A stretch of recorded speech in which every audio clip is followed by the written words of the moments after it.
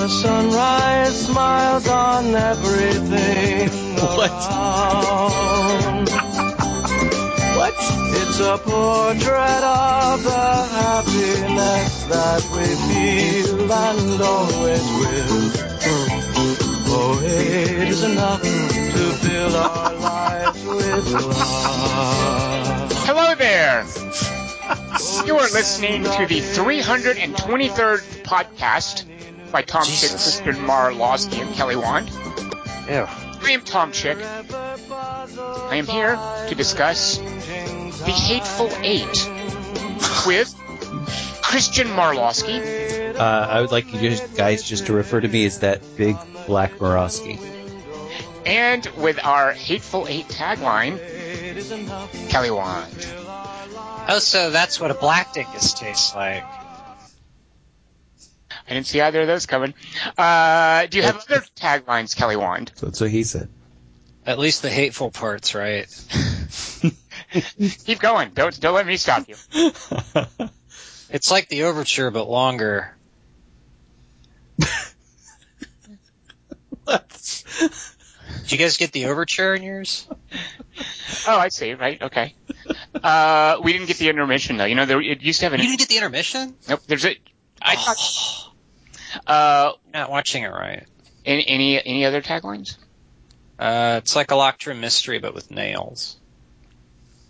Because they have to nail the door. Oh, okay. Okay. Keep going.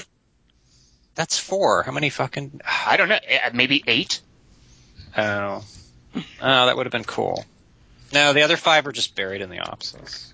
Fair enough. Good. I look forward to that. But in the meantime, Kelly Wand, before we talk Hateful Eight, why don't you stage me and Dingus against each other in a contest? Get it? Stage. Revolving around an IMDb synopsis. Revolving. Get it? Joy. No. No, I don't. Tom defiantly stamped.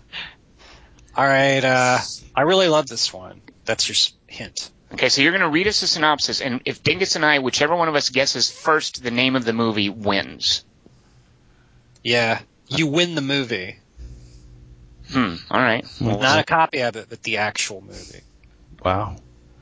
A Michigan farmer and a prospector form a partnership in the California gold country. What are you talking about? Motherlode with Charlton Heston. Oh, I love how this is going. I love it. Right into my trap. Their adventures include buying and sharing a wife, hijacking a stage, kidnapping 6 prostitutes, and turning their mining camp into a boomtown. Dingus, this isn't something I've seen, I'm pretty sure. It might be all up to you, Dingus. This is my dad's favorite movie, by the way. Is it a musical? Along the way, there's... Paint My Wagon. Yeah, it's Paint Your Wagon, yeah. Paint your wagon. No, paint someone's wagon. Did we get it? I don't know. I think so. Yeah. Sweet.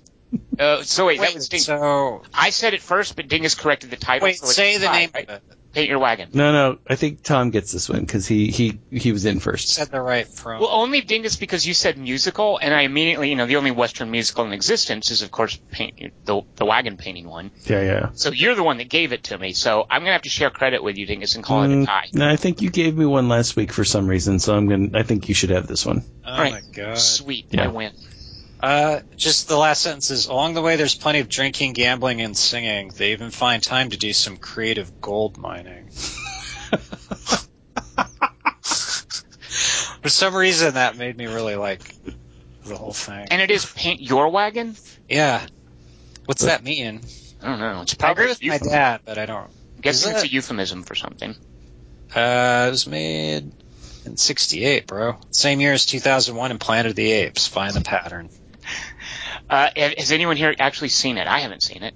Huh? I've seen it many, many, many years ago. Oh, I thought you were going to say many, many, many times. That's what I was bracing myself. Good Lord, no. And the way he was saying it, like, don't get me started. No. I may not know the title, but... But I also mix it up with 3 Mules for Sister, whatever her name is. Oh, 3 Mules. You said meals. 2 mules. 3 windmills. Oh. It's 3 meals for Sister Sarah. Right. That's not a musical, though, is it, Dingus? Maybe No, it is. I don't think Okay. so, no. Okay. Yeah. Is Oklahoma a Western? Because that's also a musical. I don't know if you guys know that. It's a Midwestern. Oh, nice, Dingus. Oh.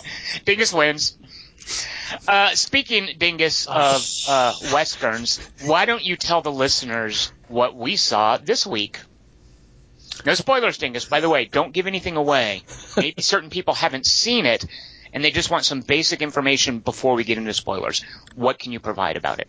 All right, well, this week we saw The Hateful Eight, a 2015 American mystery Western drama thriller movie about how Boba Fett should be the one and the only one making coffee. It was written and directed by Quentin Tarantino. It stars the usual suspects. Hateful Eight is rated R for strong, bloody violence. Oh, yeah. A scene of violent sexual content. What? And some graphic nudity. What? Oh, right. But a scene of violence. A scene It's not that violent if you're on the receiving end. No, a scene of some sexual content. Violent content. Sexual violent. Well, okay, we'll get into that in a moment. Kelly Wand, did the MPAA miss anything that needs to be added to those discussions? Coffee drinking, haberdashery. Okay. Well, but that's just a joke. Bruce Stern. And some intermission. And some intermission. Right.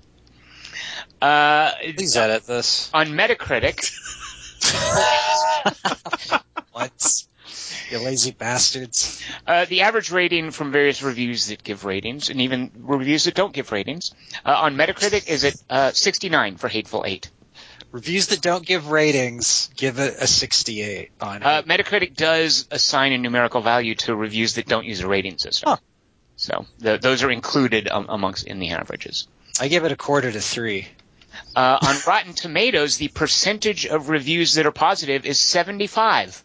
Means nothing. It opens wide a week after we're recording, so we don't really know how it will perform. However, in its current release, it's on 100 screens, and it managed, with just 100 screens, to crack the top 10. It's at number 10 with 4.5 million. Wow, that's amazing. Yeah, so on a per-theater average, it's doing very, very well.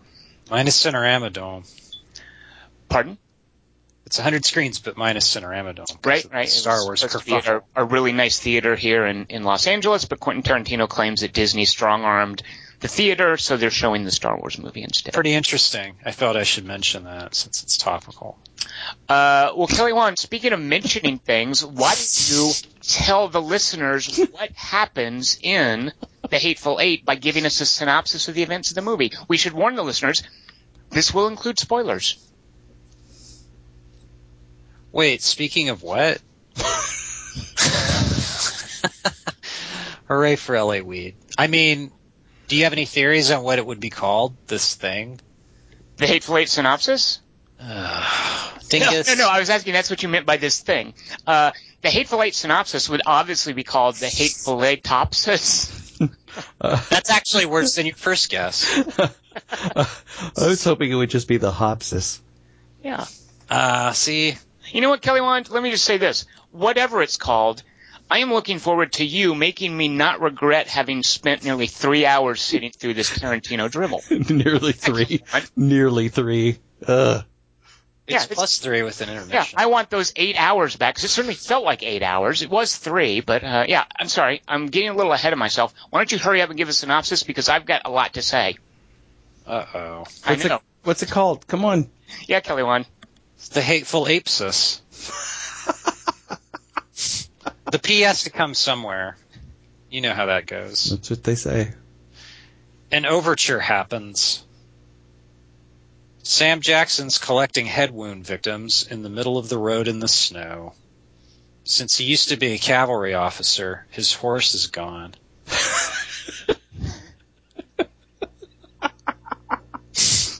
How many different ways can we say cavalry and Calvary in this movie? Cavalry. A stagecoach driver with tassels tells him he has to talk to Kurt Russell. Even though he's kind of blocking the road with his people pile, he somehow got there.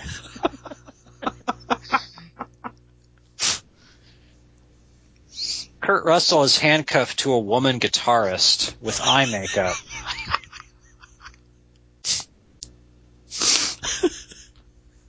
Some talking happens. That right there, you just went through to the end of the movie. Pretty much. This is like a 20-minute scene or the end of the movie. 3 hours, 3 words. We both get the same destination. Kurt Russell uses handcuffs to let Sam Jackson join their ride. The woman disapproves.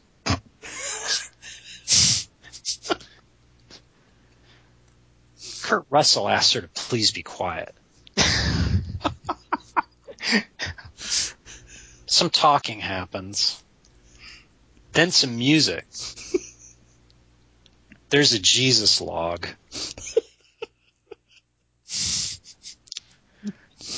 I lean over to Eli Roth and go, "You're not in this."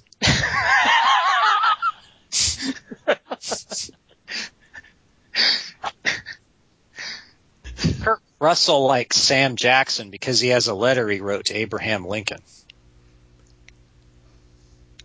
Instead of troop movements, it's about how Mary Todd's standing near him.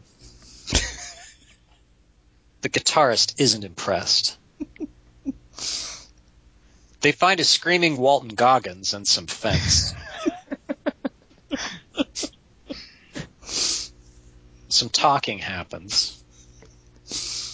He says he's the sheriff of Wyoming.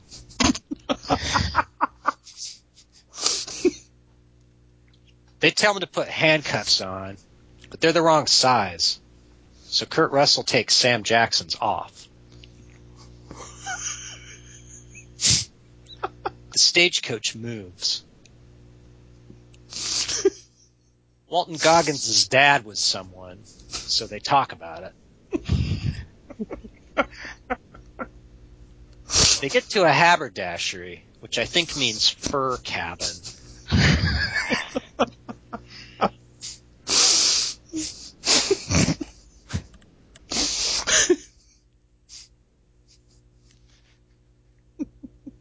The doorman's Mexican, so there's a bit of goings-on. IMDb's changed my writing style. Sam Jackson and the stagecoach driver decide to lay railroad spikes in the snow to the outhouse just in case. Kurt Russell spits out brown coffee. In homage to the glory decade of 60s movies, the haberdashery is 70 millimeters wide. Fucking dingus. I'm going to leave this in, Dingus, just for you. I lean over to frozen Warden Beatty sitting beside me and go, "Isn't this technically a Midwestern?" Why would Dingus know that one? Dingus, that should be for me. Dingus, do you know what that's from? Of course. Do you really? I mean, I'm surprised if you do, but I haven't given you enough credit. It's McKay. It's from McKay. Yeah, very good. Okay, yeah. Dingus. Why was that for Dingus, not me, Kelly Wand? Because he's mad that I stepped on his joke. Oh. Wait, what's it from? Yeah, actually, give us the full title, because maybe we can make fun of you yet. McCabe and Mrs. Miller. Okay, yeah, you got it, Kelly Wand. The Cabinets is Polar?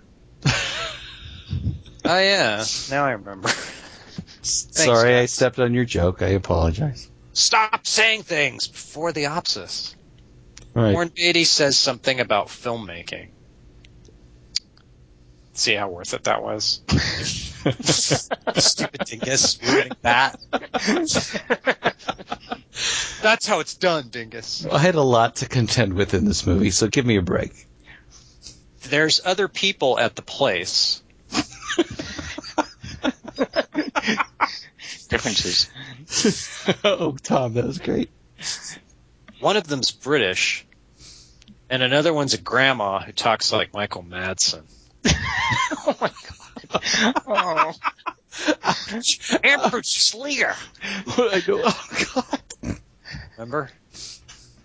Bruce Stern's Nebraska character is also there, with a grandma blanket, but he's a Southerner, except accent-wise. Some talking happens. Kurt Russell makes everybody give themselves his guns since he's a bounty hunter.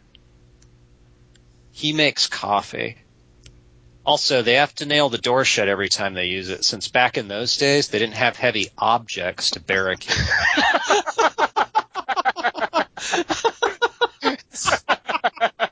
The nail was invented before the rock. I strive briefly to make a connection between the nailing and the Jesus log, but then remember I'm watching Tarantino and not Scorsese. The British person explains to the guitarist how a law becomes a bill.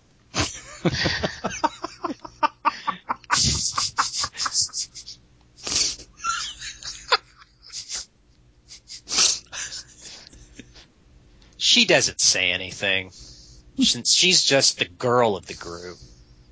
Till Channing Tatum. Kurt Russell warns her not to get up to any funning off till she's strangling with dignity. Handcuffs her to her stew bowl to cinch the deal. Over dinner, Walton Goggins exposes Kurt Russell's retardation in not realizing that as a cavalry commander, Sam Jackson couldn't possibly have received correspondence from Lincoln. Instead, he's obviously a master forger. Everybody laughs at Kurt Russell for believing print. To make it up to him,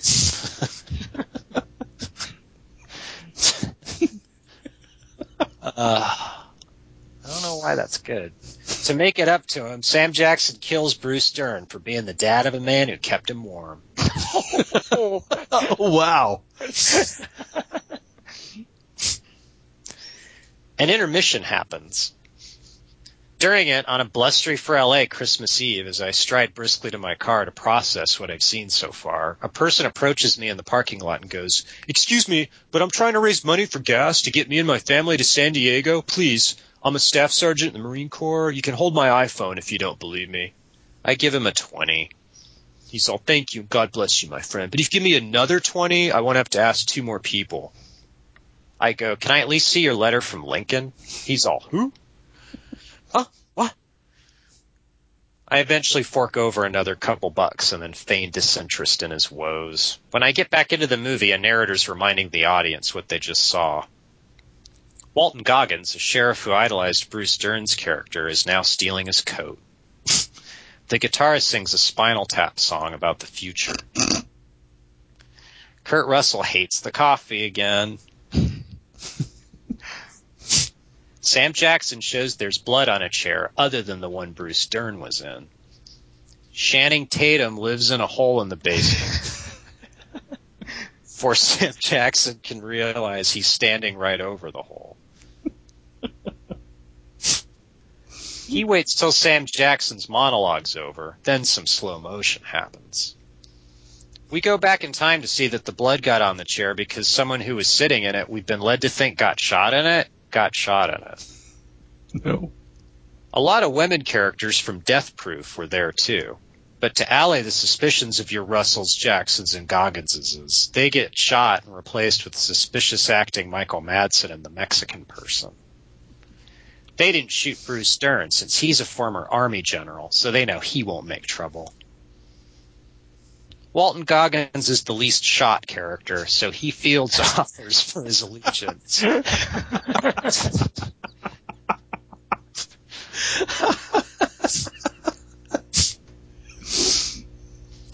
From Sam Jackson and the guitarist. Then falls over. Some more slow motion happens. Sam Jackson's in bed, by the way, from the Channing Tatum incident. He watches the guitarist try to get the nearest of 19 guns in the room while music plays. Walton Goggins returns to the film. He and Sam Jackson come together as a gender since the hangman turned out to be evil. He reads the letter to Lincoln aloud and admits that it sounds legit. They hang out till the camera loses interest. I look over at Christoph Waltz sitting next to me and go, "Spectre, huh?"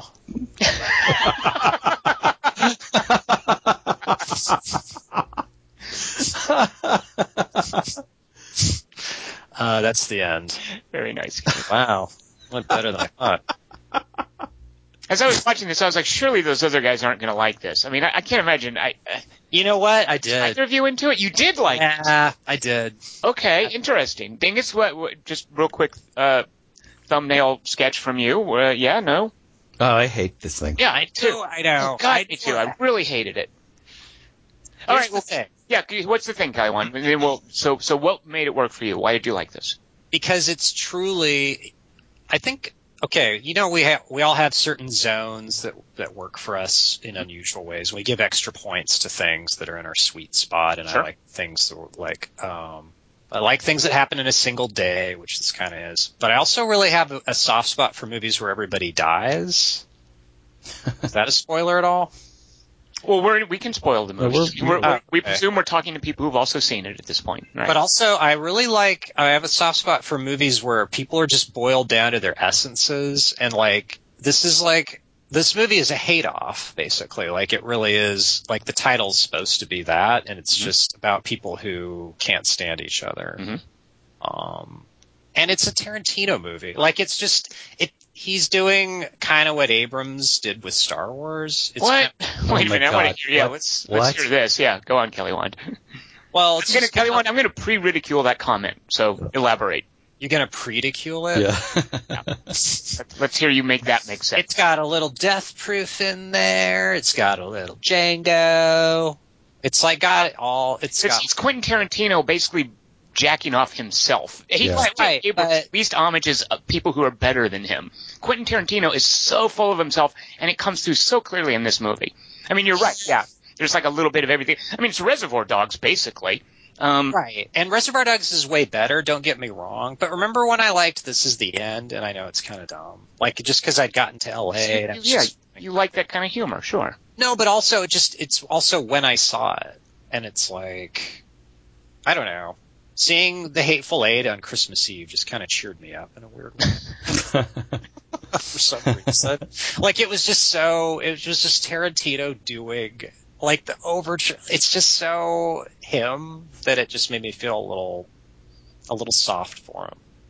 Well, so Dingus and I we have a friend who has a screener copy, so we didn't see it. Except So we didn't have, and the screener copy doesn't have that they send out to Academy members, doesn't have the overture or the intermission, and I wasn't aware that they were actually doing that in theaters. I don't think it should have made a difference. Right. So here's my context then, Kelly Wand. I have seen this year two of the most amazing westerns that I've ever seen. One, Bone Tomahawk, the other being The Revenant. Seeing this, I was thinking, there might be a trifecta, because I really do like Inglourious Bastards. I had some reservations when we first saw it, but I've seen it again 2 more times. I've liked it more every time I've seen it. Mm-hmm. So I was kind of hoping that Django Unchained was just a little sort of a glitch in the creative process, and that Hateful Eight would be more like Inglourious Bastards. And instead, I think I saw the worst movie he's ever made. And I have so many problems with it that we'll get into, but I was really hoping, I wanted Quentin Tarantino to do a Western that could live up to Bone Tomahawk and The Revenant. You like this less than Death Proof? Well, yeah, yes. For a specific reason, like Death Proof. Well, so Death Proof is my over, and I hate Death Proof. Death Proof, by the way, the problem with Death Proof is that it could have been brilliant, and there are parts of Death Proof that are brilliant. So what I hate about Death Proof can be summed up in a single moment that I think I've mentioned on this podcast. Death Proof winds up to this really gory car crash that is a murder. And it's a terrible moment, and it taps into everyone's fear of a car wreck when your foot is hanging out the window. It subjects these characters who've been established to these horrible, gory deaths. The main character, who's the only good actress in that movie, by the way, who can handle what Tarantino's giving her, like, she gets a tire run up her face. It's horrible.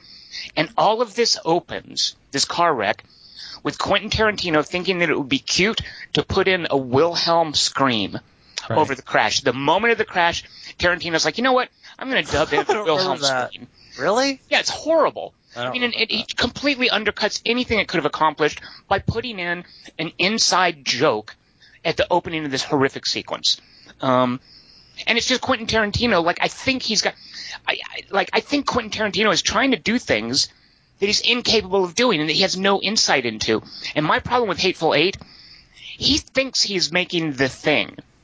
Like, he thinks this is his version of The Thing. And he's been very open about this. And I would argue this completely 120% misses the point of The Thing. Wait, he said he's compared it to The Thing? Yeah, he's definitely said I haven't The read Thing was that. influenced. And I was even thinking that watching it. Like, I didn't know this beforehand. I'm sure Dingus is the same way. I didn't know anything about what I was getting into. And by the way, why shoot something, and you reference this, Kelly Wand, why go to this old, huge aspect ratio for what's basically a parlor room drama? Right. Yeah. That makes no sense. Those vistas early on, those were completely wasted. I mean, the screen real estate is wasted by shooting something this intimate in this aspect ratio. It takes some stones, you gotta admit. I don't think it takes stones. I think No. it takes missing the point. It takes being oblivious. That's the impression I got. We'll get into the thing in a minute. So, Dingus, what made it? What was your overall takeaway? Why did this not work for you? I would put Kill Bill just barely over this, and I hate Kill Bill.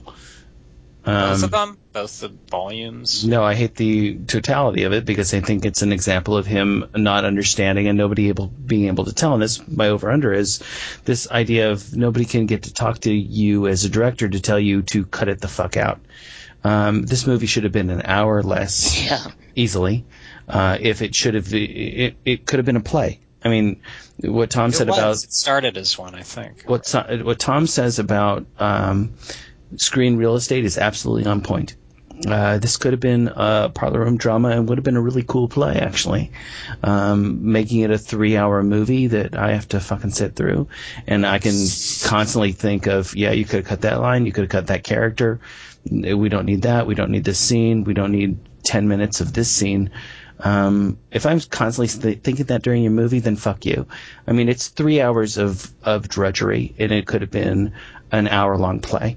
Why, for instance, is that scene of them setting stakes to the outhouse in the barn? I don't know. In there, And when there's no payoff. Yeah. So they set that up, and I'm like, okay, there's going to be something where somebody's stranded outside. There's no pay. I mean, that's exactly what Dingus is talking about. Why leave that scene in there? It does absolutely nothing. Misdirection, but I don't know towards what. And there's constant repetition of lines that don't need to be done. And I just think that nobody is able to talk to him and tell him, cut it out. And that's how I feel about Kill Bill. As much as I think that Kill Bill has more stylistic things in it that I would prefer to this, and so I'm closely bracketing it. But Kill Bill should have been one movie, not two. But nobody was going to stand up to Quentin Tarantino and say, cut it the fuck out. Well, also, I think, Dingus, that the Weinstein brothers, like Miramax, thought, we can make more money by splitting it. Like, I think part of it was Tarantino's indulgence. Another part was self-indulgence. Yeah. Another part was basically just greed, like a commercial decision. I didn't think about that. Well, they foisted it on him. Yeah. I didn't know that. And he's like, look, 3 hours is fine. That's how long the Super Bowl is. And Weinstein was like, dude, we got to do 2, cha-ching. And then he's like, actually, wait, I found a spot where it can kind of work. And then that's what he came up with. Okay. Kill Bill is one tight movie. I mean, it's like The Hobbit. I mean, it's one tight movie that they could have made, and he decided. I don't really know what you're talking about, Kelly, but I guess I believe what you're talking about. No, about the behind the scenes stuff. But when I've dealt with Kill Bill, it's mainly been thinking nobody told this guy, just make a movie. You've made one movie, cut it, and nobody will tell people like this. They told Coppola to cut the Italy sequences of Godfather, though, too. So you never know if it's going to work till it's actually there. All right. Well, there's a number of directors who nobody gets to talk to anymore and tell them, this is how you edit a movie, this is how you did it earlier in your career, and everybody just says yes to them. And this movie is almost 3 hours long, and it's 3 hours of wasted time. They keep making money. And it could have been an hour and a half of wasted time, and I'm pissed off. I'm really pissed off at this movie. It's a mess. It's a total mess. I don't even know what the fuck he's doing. Wait, which of the Quentin Tarantinos you like, Dingus? Because if Kill Bill's like I'm pretty sure we would all have a similar list. Yeah, Reservoir Dogs is the best. I love Reservoir Dogs. I love Pulp Fiction. I love Jackie Brown. And I think we all, Jackie Brown, by the way, I don't even think of as, like, it's clearly that's not a Quentin Tarantino script because it's got an amazing female character. And that, by the way, is one of the cool things about Hateful Eight, is I loved how they developed Jennifer Jason Leigh's character. Right. But man, how that ended up, I don't quite know what to make of that. It was weird. It was weird and distasteful. It really made me feel dirty. Yeah. It's like, oh my God, is this? No, it's the hateful. That's the thing. But It's peace okay. through hate, Tom. I mean, then what's the point of that then? It seems to me, and really, actually, that's not a they question. resolved the Yes. race differences through. What? Wait, are we talking about the same thing? That's really not a question I feel that it's really fair for me to ask, is what's the point of a movie? Because that's not really, a movie doesn't have to have a point for me to care about it. But I believe, it seems to me, that Quentin Tarantino thought he had some kind of point he was making about racism, about slavery, which again, he was pretty oblivious about it in Django Unchained, I feel. Yeah. And putting a female character at the crux of this movie. I thought there was going to be some meaningful statement about gender. And I don't think there was. So again, it's like, what the point of it? What is the point of it? What is his message here about race, about gender, about hatred? What is his point? I kind of don't think there is one. I think there's a lot of racial language here, but with no relevant message. I think it's just. Oh, go ahead. Yeah. So what would you? It's just like the weird thing about the Thing analogy is, like, in the Thing, we really give a shit about Kurt Russell's character in that movie. Wait, why are we linking this with the Thing other than the snow? Tarantino's brought it up. Well, it's fine that he brings it up, but there's nothing Thing about this. Yeah, there is. Like, so it's definitely. But Tom thought so. Right? Go ahead. Sorry, Yeah. He's sorry. definitely invoked the Thing as an inspiration for this. He screened it for the cast, saying this is what we're trying to achieve. It's very much this, this contained mystery. But my problem with that is the model for this is not the Thing, because there's nothing in here. This is basically an Agatha Christie movie. The model for this It's 10 Little Indians. It's 10 Little Indians, and not the Thing, because the difference is the Thing, the important part of the Thing, the relevant part of the Thing, that is a movie about trust, paranoia, and identity. And the relevant part of the Thing is that they all know each other. Yeah. They have all spent time together. Whether they like each other or not, that's beside the point. They are all intimately familiar with each other, and it's about what happens when you can't trust that person, or the paranoia when somebody's identity changes and you don't understand it.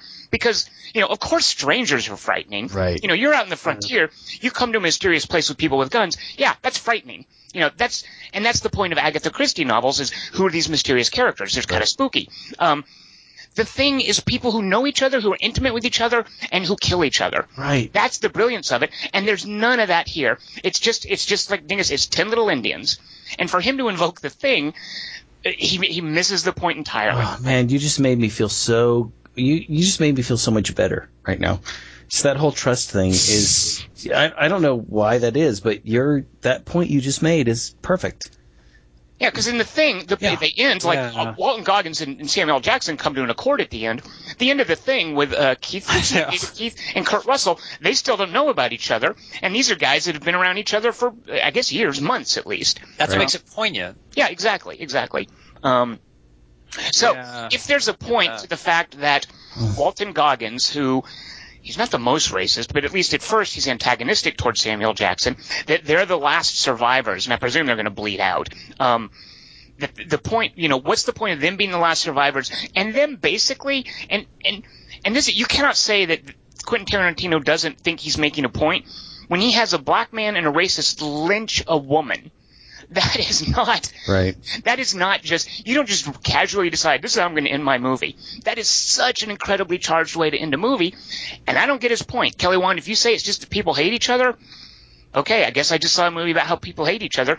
I didn't need 3 hours to know that, and I didn't need these characters to be squandered to know that. Whereas I normally am okay with pointless, I don't feel that this was supposed to be pointless. I think he thought he was making a point, and heck if I know what it was. Well, now that wait, so she's the Thing? No, see, that's the thing. You can't. I think that's nonsensical, and that's why I brooked at you guys talking about it. But I understand why.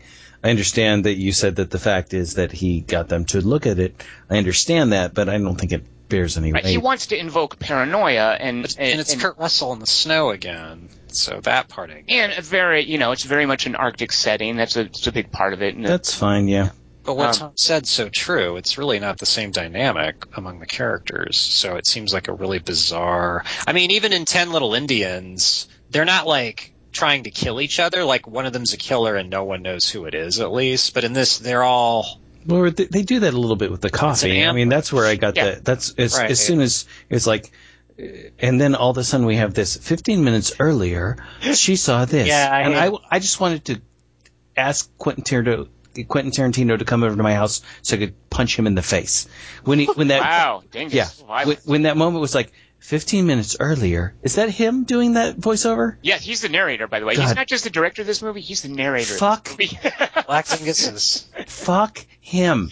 That 15 minutes earlier, then she saw this, and this happened. I was livid at that moment. I do wonder, though, Dingus, if that's supposed to be like a post-intermission thing that we didn't get the benefit of. Because it did really seem conspicuous in the movie's just one. Did you guys get a narrative, wait, you got the Black Dinguses. Black Dingus is the one. Well, we saw the movie. It's just we didn't have an overture and we didn't have an intermission. And I heard there was an intermission that was eventually taken out of the theatrical release. I didn't know that it was still in there. For some screenings. It's just that moment where all of a sudden it's like 15 minutes earlier, this is what happened, and this happened, and then that happened, and then she saw that happen, and this happened.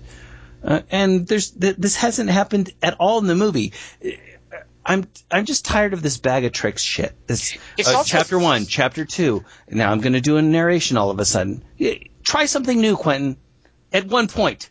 Why does he play a White Stripes song when he's got Ennio Morricone to do his soundtrack? Lord. I was like, when that happened, I was like, okay, so there's going to be some modern music. Let's see. But no, it never makes an appearance again. It's like he just liked the song. And That's a 60s thing, I think. I liked that moment, but it just went nowhere. That's how those movies were, though. Like play Misty. No, you would hire Burt Bacharach to do "Singing in the Rain" for Butch Cassidy. I mean, it was definitely a fixture of the movie.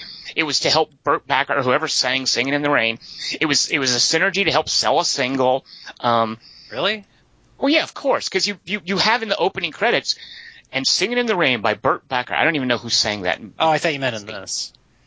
Well, you say in the 60s when they would do, that would happen a lot of times in movies in the 60s and 70s, is in the credits, you have a specific song written for the movie, sung by someone famous, and it's in the opening credits, as if that's like one of the actors. It's a fixture. Here's this song written by this famous person specifically and sung by him or her specifically for this movie. I don't think that's what was going on with that "Hey Little Apple Blossom" song. No. I think it's just I can't let you keep saying "Singing in the Rain." That's driving me nuts. It's raindrops keep falling on my head. Oh yeah, right. Sorry, it's B.J. Thomas. You're ruining my favorite musical with one of my least favorite musical interludes. Right, that bicycle riding montage. Yeah, it is. Raindrops. That is an abomination. What Tom did. Fair enough, Dingus. Yeah, "Singing in the Rain," as everybody knows, is the song from Clockwork Orange. Oh God damn it! Yeah, and the Monolith says it too, but doesn't sing it. I really liked Sam Jackson's speech, and I really liked her Which one? song. So there was a couple. Yeah, of the 20 speeches he delivered, which one did you really like? The one to Bruce Stern. Which other one? It's all. Oh, I see. The murder reveal. The chair. So you did like that moment. So unpack that for us, Kelly. Why did you like that? Because that to me was just super gratuitous and cruel and pointless, kind of like hanging Jennifer Jason Leigh. Why did that work for you? Why did you like that bit? Because it was elongated, and I like things where it's just like a slow burn. Did you say elongated? Yeah. Elongated? You mean elongated? Elongated. I also mispronounced vehement. It's vehemently. I like to say vehement. Finally, someone other than me screws up a word. Okay, elongated. Well, there's stuff I read. I don't. So you like how drawn out it was, basically. Yeah, and the song too. Like she's waiting for the poison to work, so she has to make the song super long. So is her song? No, because they're playing Silent Night. The guy's on the piano. Oh no, wait. No. I forget when the Silent Night is and when he's... You're talking about Debbie and Bashir's thing. You're talking about... Jennifer Jason Leigh's thing. Yeah. She's doing the when he says, is there another verse? And she goes, sure, I'll sing another verse. Yeah. So Kurt Russell has asked her to do that. But is that during Samuel L. Jackson taunting Bruce Dern? No, it's No. Just saying, no. those are two things I really This like. is Okay, when well, I wanna he's get back- about to barf. Right. I want to get back to the Bruce Dern thing because you said you liked that, and that was something that I found pointless and kind of offensive. Is we have this moment where Bruce Dern, because he is, he's a racist, so we can immediately hate him. Confederate general, and also this implication that the Civil War was all about, quote, keeping niggers in chains, Right. which, again, this glib representation of what the Civil War was also irked me. We'll get to that in a minute if you want. But, so we've already established, Bruce Dern is a racist, so he deserves to die. Not only that, he deserves to suffer mental anguish and be taunted before he is murdered by Samuel L. Jackson. All this set up, and I think we as the audience are kind of supposed to approve of this. And I actually, by the way, liked Bruce Dern in this because he wasn't doing his sort of scattered, weird Nebraska character. I liked how He was taking it seriously, I thought. Pardon? He was playing it straight. No, Yeah, and I think his performance, if you look at the movie, in retrospect, makes more sense than anybody else's performance. Yeah, and his character too. Like when Sam Jackson was going to sit down and talk with him and have stew, like I wanted to have this sort of authentic moment between the two of them, but it turns out Samuel L. Jackson is just being a jerk and setting him up to murder him. Right. Right. Because they hate each other. It's a hateful hate, Tom. Hate. No, Okay. it's Quentin Tarantino jerking off on the screen. It's not a hateful hate.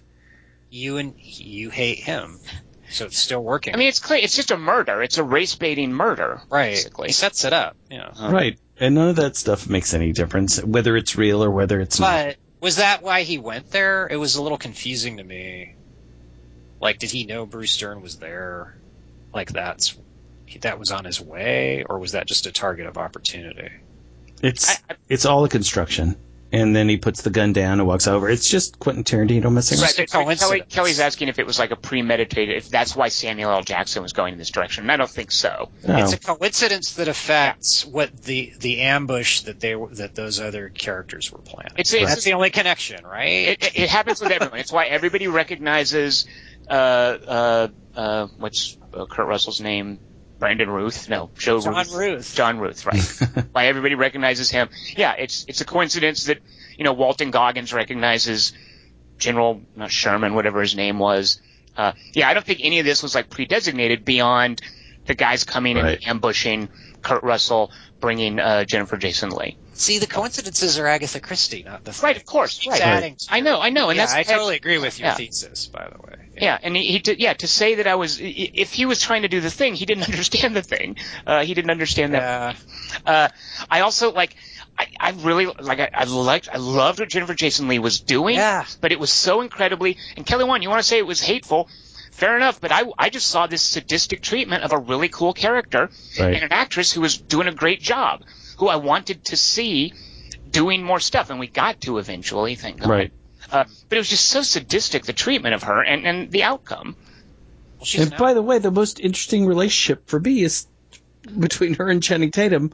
And I could see that coming from a mile away. Yeah. It was totally Marvin. Yeah. In the backseat of the car with John Travolta. Absolutely, yeah. And everybody's head, I don't know how bullets work in Quentin Tarantino's world, but they explode people's heads beyond all recognition. And all that was so gratuitous, I thought. Like the throwing up of the coffee. Why was there so much pointless gore in this movie? It wasn't Sam Jackson's, that's when I realized I think it was just all meant to, make Dingus rage.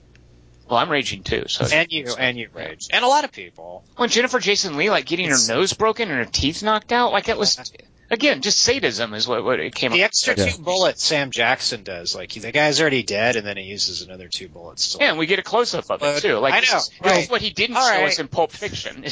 Well, there's a reason for that later on, but there's no reason for it at the moment. There's a reason for it later on because of the whole, what's the bounty going to be for that character? Well, his head's been blown off. But that's not how bullets work. That's not how that works. They don't explode heads. Well, they might have been exploding bullets, Dingus. We don't. Good Lord.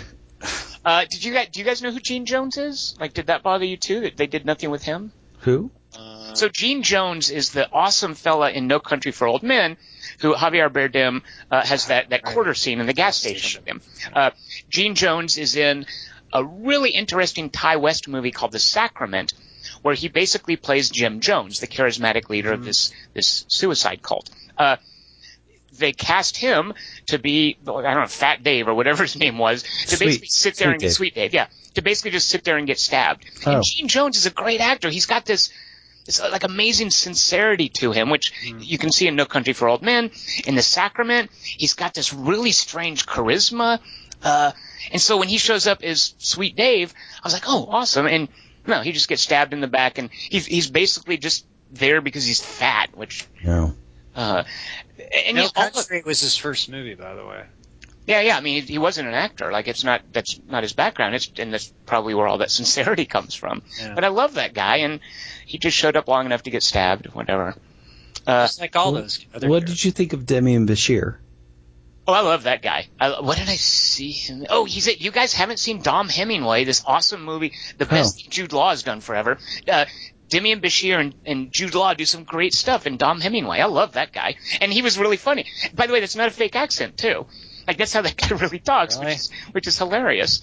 It's so weird. It sounds, I don't know if you guys know about Strong Bad, but he sounds totally like Stromberg. Anything he's doing is like, I do this. Everything he's doing vocally reminds me of that Strong Bad character. Well, everything I've seen him in, he's got a pretty thick accent. But he was a little more gravelly in this. Well, he wasn't that way in A Better Tomorrow, or actually, it's A Better Life, I think, which is the Justin movie. Lin movie?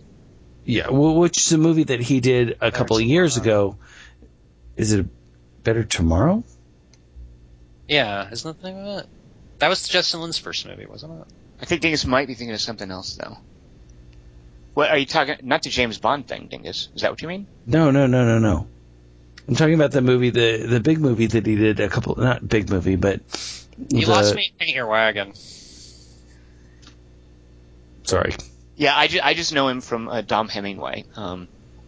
But so in Better Tomorrow he wasn't, or whatever the movie is. No, it's definitely A Better Life. I don't know if it was directed by, but it's A Better Life, and it's about him trying to make a life for himself in America. Not the one where he's a janitor and his son, about him and a relationship between him and his son? He's not a janitor. He's kind of a gardener. He's trying to get his own truck to trim trees. That's Demian Bashir. I love that. And it's not John. It's like John Sayles or Ken Loach or. I can't remember who did it, but it's not what. Anyway. No, I think you're right. So Better Tomorrow, Kelly and I were thinking of a different movie. Better Life, I totally know the movie you're talking about, and I didn't realize that was him. I love him. Yeah. I loved him from that. And I really loved him in that. I didn't really care for the movie that much because it felt really predictable to me. But I mean, it's a fine movie. But he's really, really good in it. And then in this, his vocal choices are so weird. He's so weird in this, but he's just so strong. And I did like him in this very much. So Dingus, you're right. A Better Life, and I didn't realize this. Chris Weitz directed it. Oh, damn. Yeah. Fuck. Okay. So yeah, I didn't realize that was him. Awesome. I totally forgot it was Chris Wright. But he was fascinating to watch, and I liked Michael Park's son, who's the guy with the tassels. I read Walton Goggins, he's always fascinating to watch, and I loved how committed he was to what I thought was just kind of trashy, but I thought he was fascinating to watch. Tim Roth, I could have done without his Christoph Waltz impression. Yeah, that's exactly what I thought. I think we all saw the same thing, but you guys were like, fucking shut up. And I was like, when you rascal. Well, to be fair, though, early on, I was kind of like, I was very curious about where it was going. Right. It was kind of weird seeing Kurt Russell playing a rube and going back to doing – because in Bone Tomahawk, by the way, he doesn't do that goofy John Wayne voice, which is straight out of Big Trouble in Little China. So to watch him being he's obviously a dope in this. So I was curious where it was going, but once I realized where it was going, once I saw we were going to do this contained murder mystery, it completely lost me, and the way it ended up – and there was so much pointless race baiting and just sadism and that stuff I like, but the murder mystery stuff didn't seem very like the flashback seemed pointless. Like I don't think we didn't learn any information from that we really did. That was a structural thing, and I know that Yeah. drives Dingus crazy, and I was kind of okay with that. But it's just so death proof. Like Zoe Bell's in the same. What? Right, that's another thing too. Is Zoe Bell, like I love her smile, and they're just going to shoot her and throw her. And it was in a really good part of the movie. Like, oh wait, the shootout's finally happening. Wait, hang on. Yeah. 10 minutes earlier, what was it? Skylight? What was the alien movie? Where it goes 10... Skyline. Yeah. Skylight. But so Kelly, you liked that? Because here's the thing that bothered me. I know that. Flashback. Pardon? Not the flashback. I didn't. No, I'm talking about the race baiting, like the racial aspect of the way. So here's my problem with it.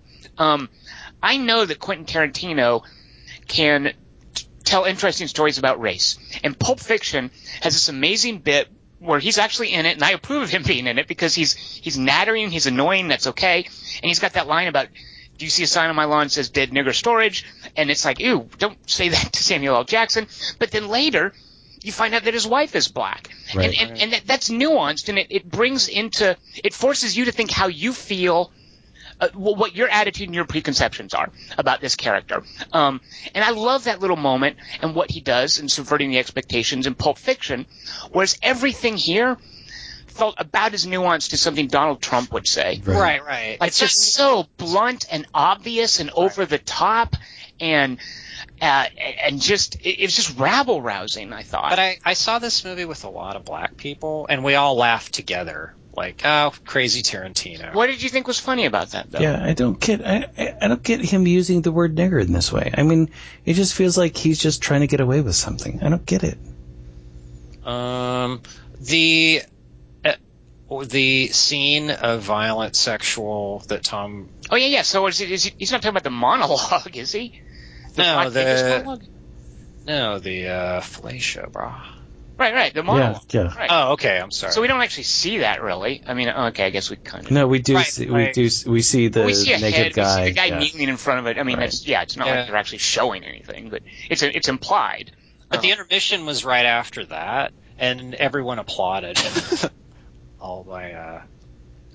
Yeah, I don't see anything Others. worthy of applause. It just was sadistic and pointless, and Because it was like just, Tarantino, you crazy. It's like the Agatha Christie, like you read the 58th Hercule Poirot, and you go, but see, Tarantino is the guy who did that really cool moment, Right, I know. where you have them imagining Quentin Tarantino's wife coming home and seeing them carrying the body, and whoa, he's married to a black woman.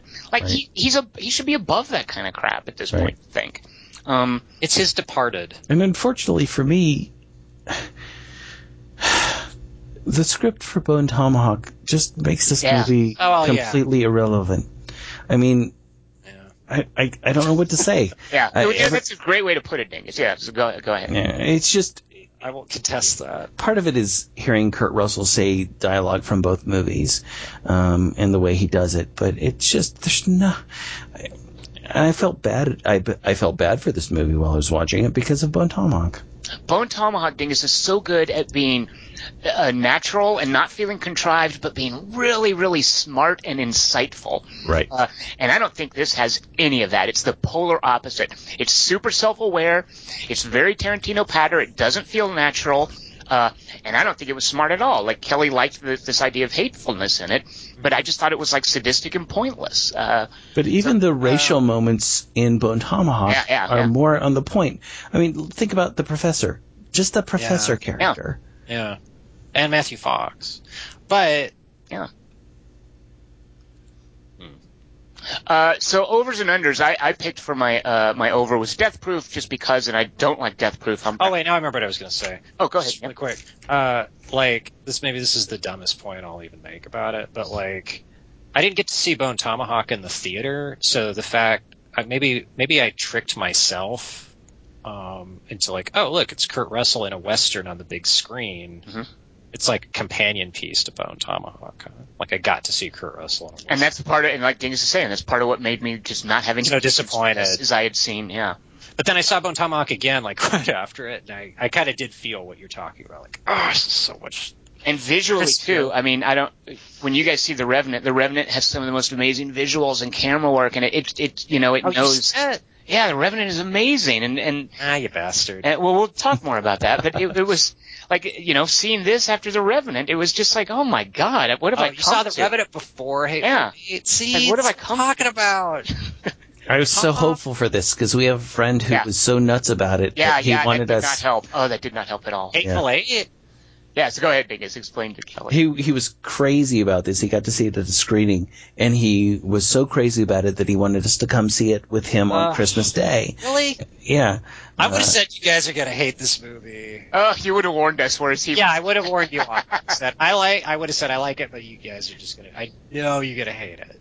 No, I was just hopeful, yeah. Well, yeah, because Dingus and I are like, okay, don't tell me anything else about it. I mean, that's all I wanted to know is which of my friends like it and don't like it. Yeah. Beyond that, I don't want to know anything about a movie before I go to it. Yeah, but you knew, like, you went, dude, you love The Overnight. Like, if you recommend different movies to different people and not for Dingus and... Right. But our friend, though, who really wanted to share a viewing of Hateful Eight with us, that got me and Dingus really hopeful. We were like, it meant enough to him that he wants us to see it with him. Terrible friend. No, just, you know what? I'll be curious. I want to hear him talk about it. I want to hear why he liked it. He doesn't know you very well. No, he knows us very well. Really? And we've shared a lot of movies that we like together. He definitely does have very different tastes from us, Dingus. But I know you're Tarantino zone. Well, speaking of Tarantino zone, so my over is Death Proof simply because Death Proof had things. It has some awesome bits in it. It had things in it that could be brilliant. By the way, another reason I hate Death Proof, if you only have seen the theatrical that does not include Vanessa Ferlito's lap dance, anybody who would release Death Proof cutting that lap dance is an idiot. Exactly. Oh my God, why is I'll grant you that? That is an incredibly hot scene, and she's so good in it, and he's so good in it. So my over is Death Proof simply because there are things in Death Proof that could have been that are brilliant. But it's this child basically gets his fingerprints all over it. No lap dance for you. My under, which I think is every bit as bad as Hateful Eight, but unlike Hateful Eight, there's no unpredictability in it. Like Hateful Eight, at least I was like, okay, what's going to happen next? We'll see where it's going. Django Unchained, for me, had no mystery or unpredictability. So my under is Django Unchained, which I think this is a worse movie, but I at least enjoyed in this movie not knowing what was going to happen. Yeah. In Django Unchained, there was none of that. Like, that was just by the numbers. So my under is Django Unchained. That's my under, too, for what it's worth, and also because... now, are you bracketing, Kelly Wand? Because you liked this. Did you like Django Unchained? Less. Okay. For the reasons you just said, basically, but also because Christoph Waltz departs the movie partway through, and I really missed him. Like, Django Unchained, I think, jumps the shark after that. Mm-hmm. And that horse dance at the end, I felt the same way towards as Johnny Depp's dance and Alice in Wonderland. That was a futter dance, Kelly Wand. Oh, it was. That's what it was called. He calls it the futter dance. Wait, I thought this was a movie about slavery and stuff. Not shenanigans. This isn't. So, Dingus, your over was Kill Bill, which you didn't like. You're bracketing. What did you like less than Hateful Eight? I would put in this, again, I am using just directors who can't help but be self-indulgent at some point in their career. And my under would be Casino. Wow. That's a good one. Man, Dingus, you're making me actually want to see Casino. Yeah. Well. It is similar. That's right. Because I was thinking, Dingus, too, the same thing. Like, what are some directors that have completely lost touch? And I was even thinking of Hugo, as far as like a Scorsese thing. But Casino is that bad, huh? Yeah. I can't stand it. And I watched it again recently. I can't stand it. I actually consider... never mind. Anyway, Casino's under. And it's like Kill Bill's over. Stuff. It's actually the best. It's even more like... See, you should have made them watch Casino instead of the thing. This is what I'm trying to do. Knock off of my better stuff. It's like Goodfellas, but lame. All right, so Kelly Wand, your under was Django Unchained, which you liked this, you liked that less. What would be your over? What's something that you liked more than Hateful? Bone Tomahawk, but just because I don't know how brackets work. That's not okay. Yeah, don't even. Yeah, I feel bad mentioning them in the same breath. Well, you can't help it while you're watching this movie. Just think about it. Yeah, you're thinking of how this ruins it because of the writing. The writing, and watching those. Oh my God. I'm trying to write down quotes from this movie as I'm watching it. Oh, yeah, good writing, bad writing. And all I keep thinking about is oh my God, how many quotes from Bone Tomahawk I love. Yeah, Kelly Wand, I don't think I could do good writing, bad writing with any in any good conscience because everyone would be. I don't think there's good writing in this. I don't know. Maybe I'm just not thinking of certain lines. But are there certain lines, Kelly Wand, that really stood out for you? My chicken's half plucked right now. 1, 2, 3, not only you and me, got 180 degrees and I'm caught in between, counting 1, 2, 3, Peter Pan, Mary Free, getting down with 3 feet, everybody loves I assume that's Nebraska. That's That'll do, yeah. That works for me. Remember that line from the movie? I think you can mine little bits out of it, but from scenes that shouldn't have gone on so long. Like, you got me talking politics, I didn't want to. I mean, that's a pretty cute little line, but everything's cute here. It's not... Yeah, but that for me was like more that I like Walton Goggins, and I like how animated it was, and... I felt really bad for him, actually. What? Yeah, he's kind of the star of the movie. You should be happy. He really is. I mean, he does come out, like... I think he suffers the least from the bad material. Yeah. But this is supposed to be the year of Walton Goggins, and I wish that he could have been in something better than this. I mean, he's fine. It's just... Okay, if you want to feel bad for Walton Goggins, and Kelly Wand, actually, if you want to feel bad for Walton Goggins, Oscar Isaacs, Mark Wahlberg, because it's Garrett Hedlund, but he's sort of a non-issue. Yeah, so Mark Wahlberg, Oscar Isaacs, and Walton Goggins are all in this horrible movie called Mojave, which is by find this shit. It's by a guy named William Monahan who wrote The Departed. He did the Departed adaptation for Martin Scorsese. That's his main claim to fame. But he also did a movie I really, really like, partly for Keira Knightley's performance. I don't normally like her, where she's playing Keira Knightley, not literally, but she's playing a famous actress. And Colin Farrell is basically he's her bodyguard. It's a movie called London Boulevard, directed by William Monahan. So I really like this guy. He directs this utter piece of unwashable trash called Mojave, and for some reason, somehow, he gets Oscar Isaacs, Walton Goggins, and Mark Wahlberg to be in it, and I have no idea. It looks like it's shot on somebody's video camera. It's just the script. Is it Venom Up? Yeah, it's not nearly as bad as Joy. I mean, it's worse than Joy. Joy is not nearly as bad as Mojave. But it's really, like, I'm watching it thinking, oh my God, I'm watching Oscar Isaacs, who's in the biggest movie of all time right now, in this in the smallest part, indecipherable piece of junk. Yeah. So, and poor Walton Goggins is in it as well. Yeah. Oh, I'm supposed to feel bad for him in that, you said. Believe me, if you watch Mojave, you will feel bad for everyone except maybe... Hey, look, it's Walton Goggins, the star of Mojave. Except maybe Garrett Hedlund, in which case you'll be going, ha, look what Garrett Hedlund is in. When have I ever felt good for Garrett Hedlund? How do you feel about Bo Garrett, though? See, Kelly Wand? What is this week's 3x3? Let's get down to that. All right, your 3 favorite candles. I loved it. I loved the moments. One of the moments I loved in Hateful Eight is when they're lighting all the candles, and one of them, I think it might be Tim Roth's character, goes, "Let's light it up," and they start lighting everything up. All right, is that your number 3, Dingus? No. Well, Kelly Wand, you're introducing next week's 3x3, so why don't you start us off? You say you loved this topic. Well, I came up with good ones, I think. Hmm? So that, to me, proves it's a good topic. Because usually I don't come up with anything smart. My number 3 is the movie Indiana Jones and the Temple of Doom. Because, do you guys remember the scene with candles in that? Yeah, go ahead. Oh, okay. It's just, I remember that as a very creepy scene, and it's also like the most distraught Indiana Jones we ever seen him. Well, describe the scene. Poison. Well, I don't want to spoil the movie for people who haven't seen it. Go ahead. I don't want to get bleeped again.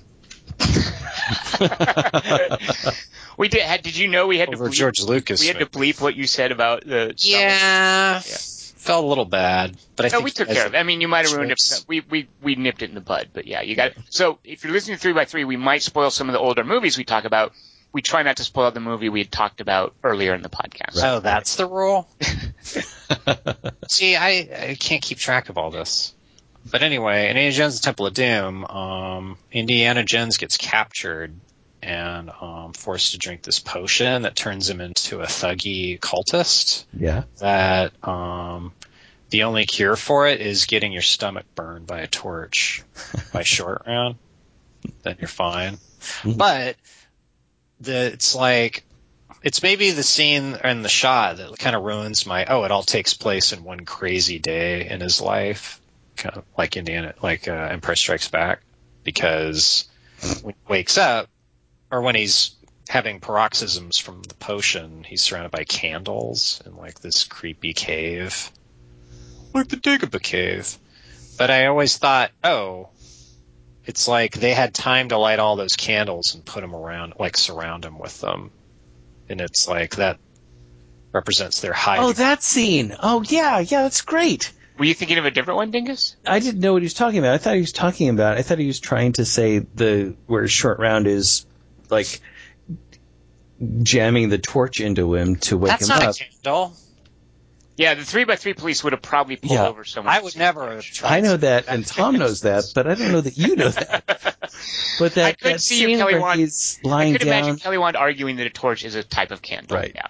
But that scene where he's lying down on that weird thing and there's candles all around him, that's perfect. That's perfect. Yeah. It's super creepy and dark, and he's screaming and crying and sobbing. And if you just think how late the movie started, and now within one crazy life raft ride later, he's just surrounded by candles. And that's one of the cool things about Temple of Doom, by the way, that it is dark. Like, that's one of my problems with that stupid Sean Connery one, is it's so, like, frivolous and light. Yeah. And doesn't he, like, kick some of the candles over when he's, like, he's totally, like, he's got these paroxysms of, he's just, like, he's all over the place. Yeah, and it's Indiana Jones, and he's losing his mind. Yeah. Oh, damn, Kelly, that's a great one. Yeah, and it's a prequel, so this all happened before Raiders, so maybe it helped shape him into the Raiders of the Lost Ark Indiana Jones. He's like, well, at least I'm not surrounded by candles and poison. Okay, if you guys like that pick, you're going to love my number 3. You ready for this? I'm super ready. Yeah. In Twins of Evil, when Count Karn... This isn't funny, it's serious. Now I feel bad for Walton Goggins. When Count Karnstein has summoned his ancestor... Yeah. Why are you guys laughing? He's the villain. He's summoned his ancestor because he really wants to participate in Satanism. It's not even the ancestor's name. These charlatans have been, like, doing fake Satanism in front of him. He's like, that's bull, I don't believe any of it. Then he gets blood in the tomb of his ancestor, Count... It's like Camilla Karnstein or whatever, and then she reincarnates, like literally, physically, like her bones get meat back on them, and she comes up out of the grave, and she's this super hot chick, and they start having sex. And the camera pans up, like imagine she's on her back and she's writhing around, and he's on top of her, and they're having sex. The camera pans up to where there's a candle above her head, and she basically, to imply the sex, she masturbates the candle, kind of, and you can tell the director was like, you can tell the director was kind of like, now make it look natural, make it look, and it's so awkward looking. Like imagine lying on your back and there's a candle above your head, and imagine reaching up and trying to imply that you're masturbating it, and just how awkward and weird it looks. And that right there, kind of, is Twins of Evil in a nutshell. Like it's super hot, and then it does something really goofy that is kind of endearing. Is that the one you sent me, the thing, like, look, with the two girls? Yeah. And this is one of the girls. The Collinson twins. No, interestingly, this part was offered to a woman. Different girl. This part was offered to a woman named Ingrid Pitt, who was this amazing fixture in some of those early Hammer movies. Fantastic looking woman. And she's like, no, that's too small for me. Too small a part. I'm not going to do it.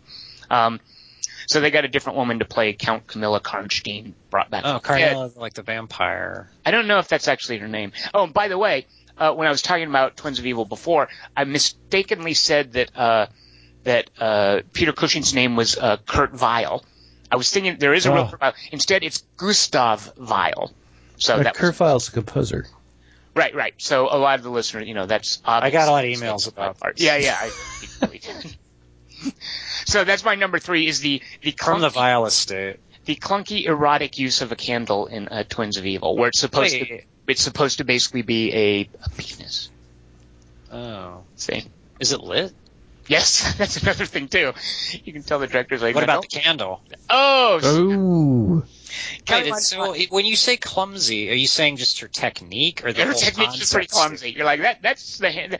It's partly because of the way she's lying, but you're also thinking that's not. If they're trying to imply that it's a penis, that does not look very clumsy. That's not something I would want done to my penis. What? But inside that woman? Her sort of jacking it the way she is, like the candle. Everybody who's seen Twins of Evil will know exactly what scene I'm talking about.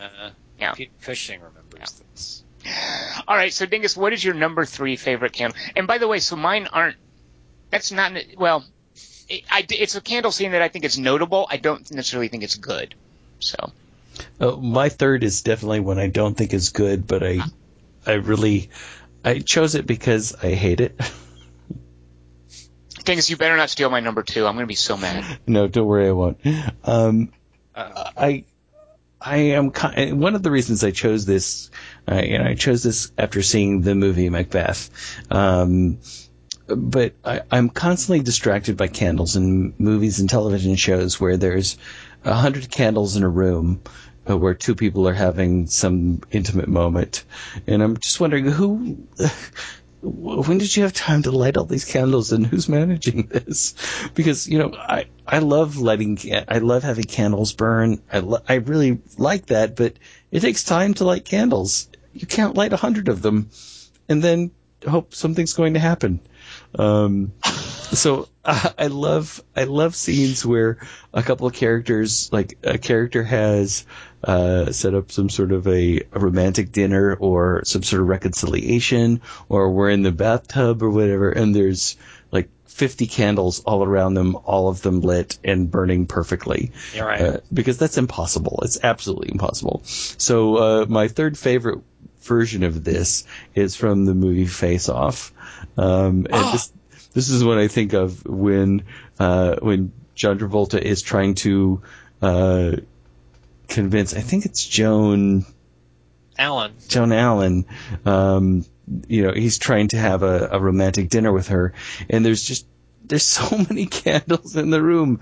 I haven't seen Face Off in years, but I just remember that scene where he's trying to have a romantic dinner with her, and there's just a ton of candles all around them.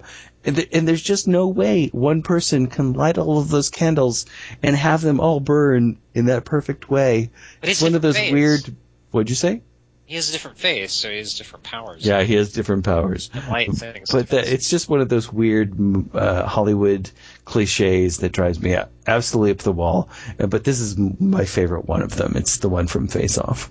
He has 100 candle power. All right, Kelly, what is your second favorite candles in a movie? Wait, Dingus doesn't like Face Off enough? No, I love Face Off, but but along with his doves, that John Woo moment of we're going to have 100 candles in the room that there's no way this guy could have possibly lit in order to be ready when she comes in for the dinner. I love those little ridiculous. I hate them, but it's sort of a hate love thing. Is there any other kind? Yep. But seriously, if I could bring the house down, my number 2 is from the film Body of Evidence. No, you stole my number 2. I thought Dingus was going to steal it, and you stole it. Body of Evidence? Is that the Madonna thing? Yes. Yeah, William Dafoe. Yeah. Oh, good Lord. All right, Kelly, describe the scene for us, since you picked it before me, jerk. It's a ripoff of Basic Instinct. Oh, it is? Well, it's not, because it predates it, by the way, doesn't it? Isn't it Predates? No. See, no, it doesn't. You're right. It absolutely There's no way Body of Evidence could you're right. Just in my mind. What I'm thinking of is they insist, and I forgot who Uli Adele, I think, insists that they had already started shooting when Basic Instinct came out, so therefore they couldn't have been ripping it off. Right. That's what I'm thinking of. Yeah, and she has the exact same hair. She's blonde. Looks just like Sharon Stone. It was definitely like a year after Basic Instinct. He's a cop. She's a killer, or possible killer. So, but there's a wax scene in Basic Instinct? No. Oh. I thought. So what is it? Oh, so you're just saying that was the improv. Yeah. As a whole is ripping off Basic Instinct. Oh, yeah. Right. Well, describe the scene for us, because it's... Well, right. This was the one good part of it, like where they improved on Basic Instinct, I thought. Is Madonna is And I want to, Tom, this is a new contest. I want you to tell me what to you is the gross part of this, if any. There's a fair number of them, so go ahead. Okay, for me, there's just one part, but maybe it's more reflection on me. But like, she's pouring she's pouring hot wax all over William Dafoe's chest, which already looks kind of waxy for me. And then she's pouring champagne on it, and then she's licking off that encrusted mixture. Right, exactly. On the hot wax, the cold Yeah. champagne, and then it's supposed to be erotic as she licks it. And you're thinking, Yeah, ew, what does that gross. taste like? What's that? And then she kisses him, so he has to taste it. Now, I don't know if you guys, look, we all watch porn here. I don't want to, let's just say for the sake of argument that we all watch porn. I don't know about you guys, but every now and then, let's say, if I were to watch porn and there was a scene in the porn movie where two people are in a bathtub and they've got bubble bath going in there, and the woman is doing certain things to the man, and it totally takes me out of the scene when it's like, oh my God, she just put a bubble bath encrusted member in her mouth. Yeah. Yeah. Like, I already think it's great. I would never want to put... I wouldn't want that in my mouth, but I certainly wouldn't want anything in my mouth that has bubble bath on it. And like when somebody's like licking someone's chest or whatever, and there's like bubble bath. I'm like, ew, gross, don't do that. You know what to me is gross is tasting myself. Like if she did that and kissed me, I'm like, ugh, I just want you. Keep tainting it with, or don't taint it with. Is that what you're trying to say? Wow. I wish you hadn't said the word taint. I mean, soap's way worse, Tom. You're right. I mean, sometimes maybe it's just I'm too analytical when if I were to watch porn.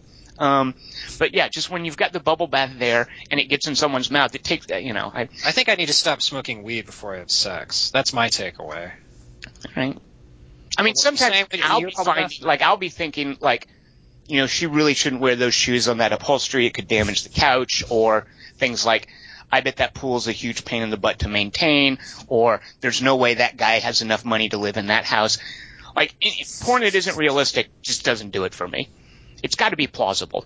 Well, that's what I think during sex, too. Well, that's why I only watch GIF porn. I don't know what that is. I watch peanut butter porn? You know what else? Did I say GIF? I didn't say GIF. I said GIF.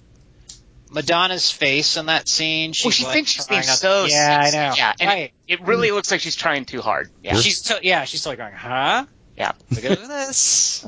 Your face. It's me. Well, if you remember, Kelly, the way the scene progresses is first she pours it on his chest and then the champagne.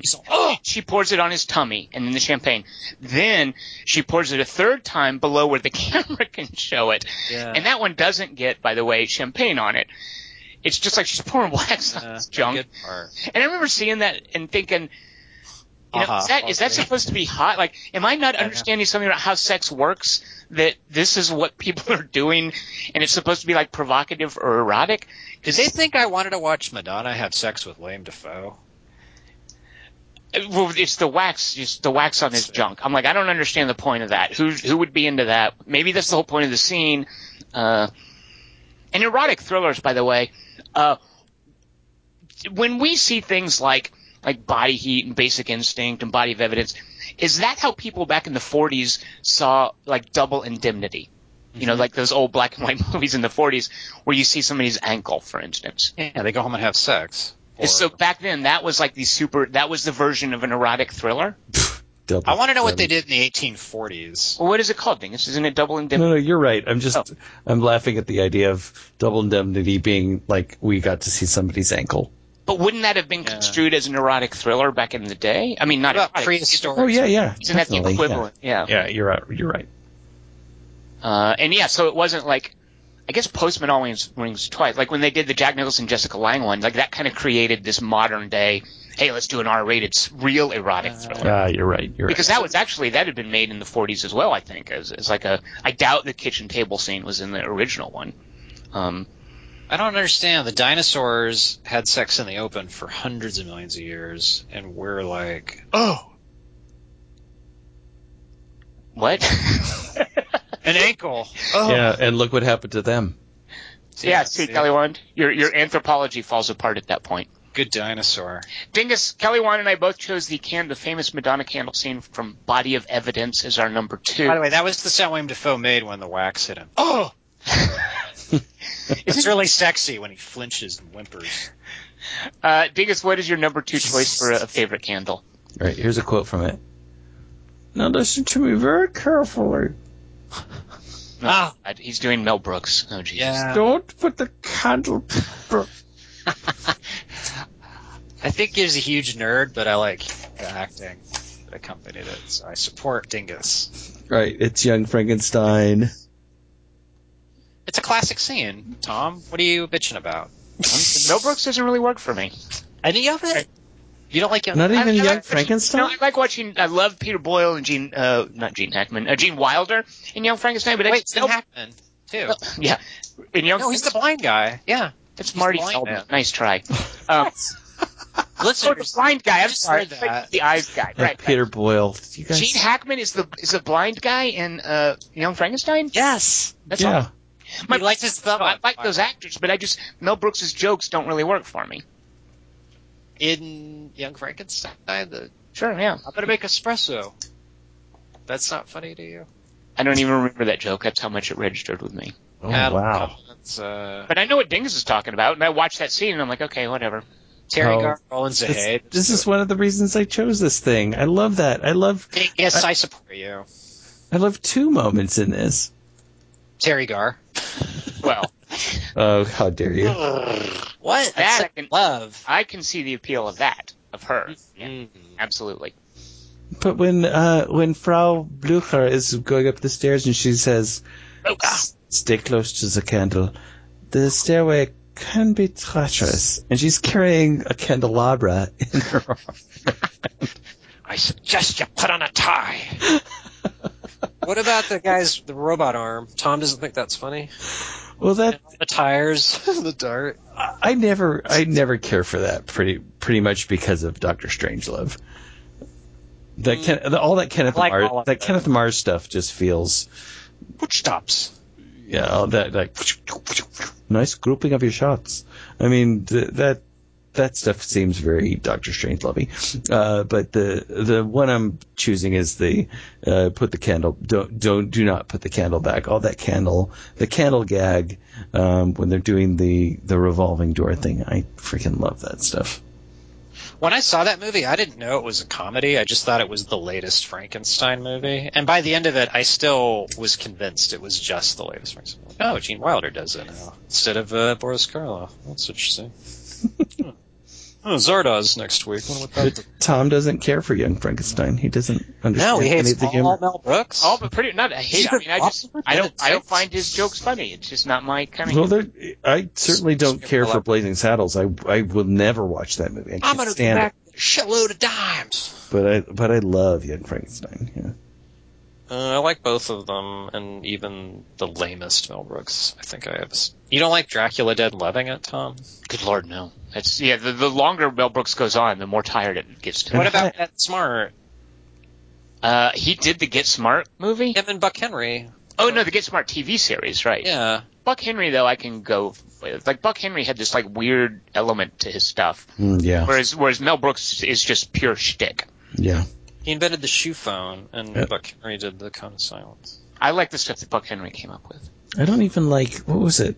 High Anxiety? I can't stand that movie. High Anxiety. That one's kind of a lesser Brooks, but I mean, if Tom doesn't like Young Frankenstein, we can't turn him. If that's the best Mel Brooks has got, yeah, I sorry. think so, yeah. You know what? Young Frankenstein might be the only Mel Brooks movie I like. Blazing Saddles is an intense experience. Jeez, I think this is the only Mel Brooks movie I like. See, Kelly Wan Dingus has come over to my side now. What do you think about that? You thought you It's- had an ally. Well, I think it's a brilliant movie, but I don't think I overall, like right. anything else he liked. I don't think anything else he's done I Kelly Wan, like. why don't you try to work on Dingus some? Go ahead, ask him about certain Mel Brooks movies. Not even Dracula Dead and Loving It, Dingus? What's your favorite Mongo line in Blazing Saddles? I don't like Blazing I've never Saddles. seen such cruelty.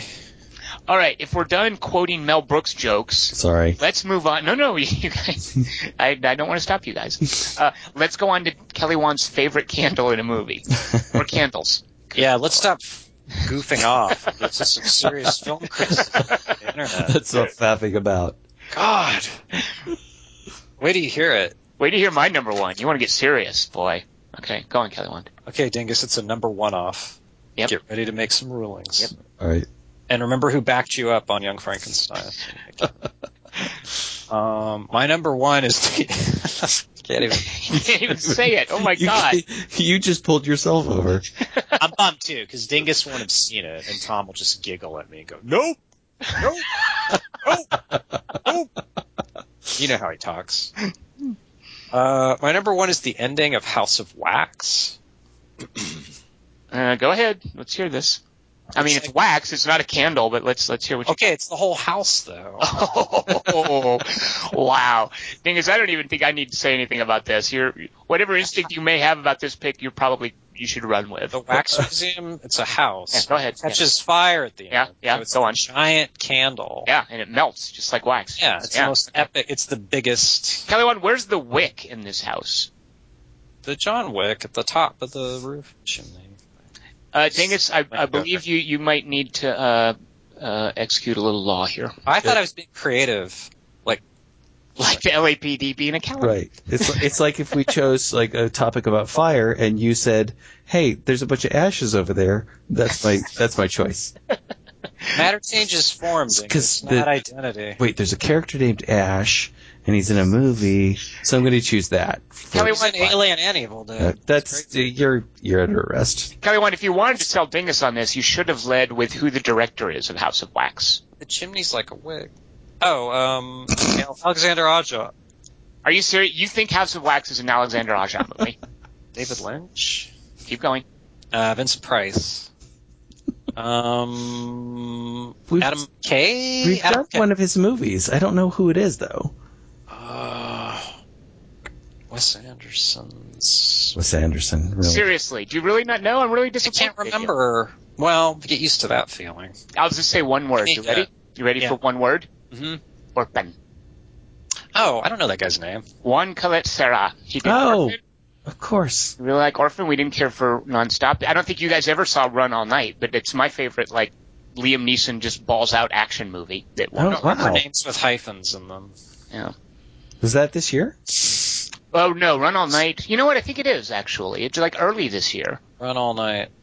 Like it's got top 10 material, but as far as like, it's got really good actors and it's got a really smart script and there's some really cool sort of unhinged action sequences and it's super R-rated and it uses New York as a great, it's clearly set in New York and not Vancouver pretending to be New York and it looks great and it's not as good as Orphan, but it's definitely a good Juan Colette Serra movie. I remember you talking about it because it was all over posters and bus posters and whatnot. And, Kieran, my son would ask me about it. And for whatever reason, it's very difficult for me to get to them, to get to movies at certain times because of childcare and whatnot. So there was no way that I was going to get to see it. Well, I wasn't going to see it either. Like, we could have done a podcast and I just ended up renting it later. But, we all thought it was, because Juan Colette Serra, he did Unknown, then he did Nonstop. And you just sort of think, oh, it's just another one of those. What's the point? And it's clear it's not another one of those. Yeah, I thought it was going to be of a piece of those two things. Yeah. And I remember you saying or posting that it was worth watching, and I still haven't gotten to see it. Oh, damn. So Kelly Wand, so House of Wax is Juan Colette Serra's first movie. I like movie titles that are complete sentences, like Close Encounters of the Third Kind. That's not what? What's the verb in that? Close. Oh, close encounter. I say second person imperative. What the encounter? I say right. It's a warning to the aliens. So then, wait, how is House of? Oh, Run All Night is a sentence. I see, not House of Wax, right? Also, House of Wax is a pronoun. Well. Yeah. So House of Wax has been rejected. I'm afraid. Sorry. Yeah. Okay, then I changed it to. Nope. Stand by, because get this. I'm about to whip out a Francois Truffaut movie. Don't whip out anything. Yep, I'm going to whip out a candle from a Francois Truffaut movie. This is a movie that I actually haven't seen. I was going to watch it. So what I did with this 3x3, and I apologize, these were kind of just the first three that came to mind for me, and I could have mined other movies and been looking for things, but this is a terrible time of year to just watch movies for that. So I didn't get to rewatch Day for Night, which is a classic Truffaut movie about making movies. But I vividly remember from when I was a kid and I saw this movie, and I'm sure it was completely lost on me, but something that really stuck out for me, Day for Night is basically, it's kind of almost like Fellini's 8.5, where it's Truffaut making a movie about him making movies, and it's very self-referential, and there's a lot of behind-the-scenes stuff where you're just like, you're watching something that you think is part of the movie, and then it pulls back and it's actually people shooting this, and then now that's part of the movie. It's very meta. So there's a moment in Day for Night where Truffaut, who plays the director himself, he's having a conversation with someone, and a prop guy comes up to him and shows him a fake candle. And the candle, it just looks like a normal candle, and there's a flame that you light at the top of it. But the back of the candle, the side facing away from the camera, has a super bright bulb in it. So that when an actor holds it, with the flame lit at the top, it's brightly lighting the actor's face, but from the perspective of the audience watching the film, it looks like the light is being thrown from the flame of the candle. And I remember seeing that and thinking, whoa, that's how they do that. Cool. Because, not every movie is like Barry Lyndon where he actually shoots with candlelight. Like, that's an exception. You don't do that. Candles don't provide enough light to really make a good film. You have to run the film super high speed. It looks very specific. So you cheat stuff like that. And the first time I saw that in Day for Night, it actually made me think about, how do you get enough light on the set? And ever since then, I noticed things like when you've got a bedroom scene and there's like a husband and wife and they've got like a light, a bedside lamp that's supposedly throwing the light in the scene. And at some point, they reach over and turn off the light, and you can tell that it's the gaffer or whoever, turns off all the lights in the room. Right. At that moment, you're like, wait a minute, all that light was not coming from that lamp. They're trying to trick me. So that cool little gimmick that they show at the beginning of Day for Night, that just had an impact on me as a kid seeing that. And it made me sort of think about lighting in movies. So, and then later on, by the way, Jacqueline Bisset, who's amazingly beautiful, she comes into the movie as the actress later on, and they show them shooting scenes with her, using that special candle. And she's having to say, is this right? Do I hold it this way? Just very cool behind the scenes stuff. I'd like to flick her. Kelly Wand's so inappropriate. Come on, Wow. Jack. Soon a candle. Too soon. So Kelly Wand comes up with House of Wax. I have a Francois Truffaut movie. I don't understand this. It's like if I don't do the topic right, I should have to submit something correct. Because if you get pulled over in RL, they don't just go, okay, you're now chief of police, which is basically what you're telling me. Wait, no, you've been given a ticket. You're in jail. Dingus, is he in jail, or have you just given him a citation? I think because of his number 3 choice, he gets just a citation and he'll be fine. You got off easy that time, Kelly Wand. I would have thrown you in jail. I love his number 3 choice. I always get off easy.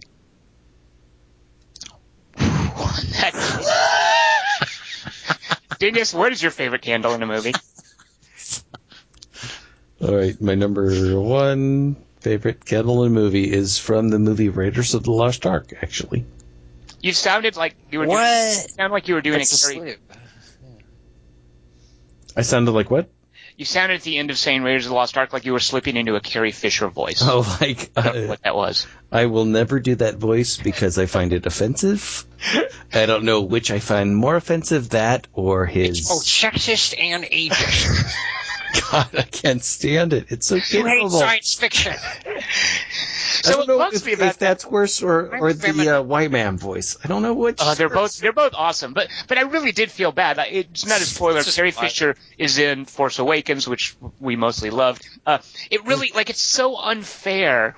The way we look at Carrie Fisher, and because all the plastic surgery she's had, that women in Hollywood have to go through that, whereas guys like Harrison Ford can be gray and wrinkly and it looks distinguished. Yeah, first of all, it made me feel bad for Carrie Fisher, but it also made me just keenly aware of how difficult actresses have it in Hollywood.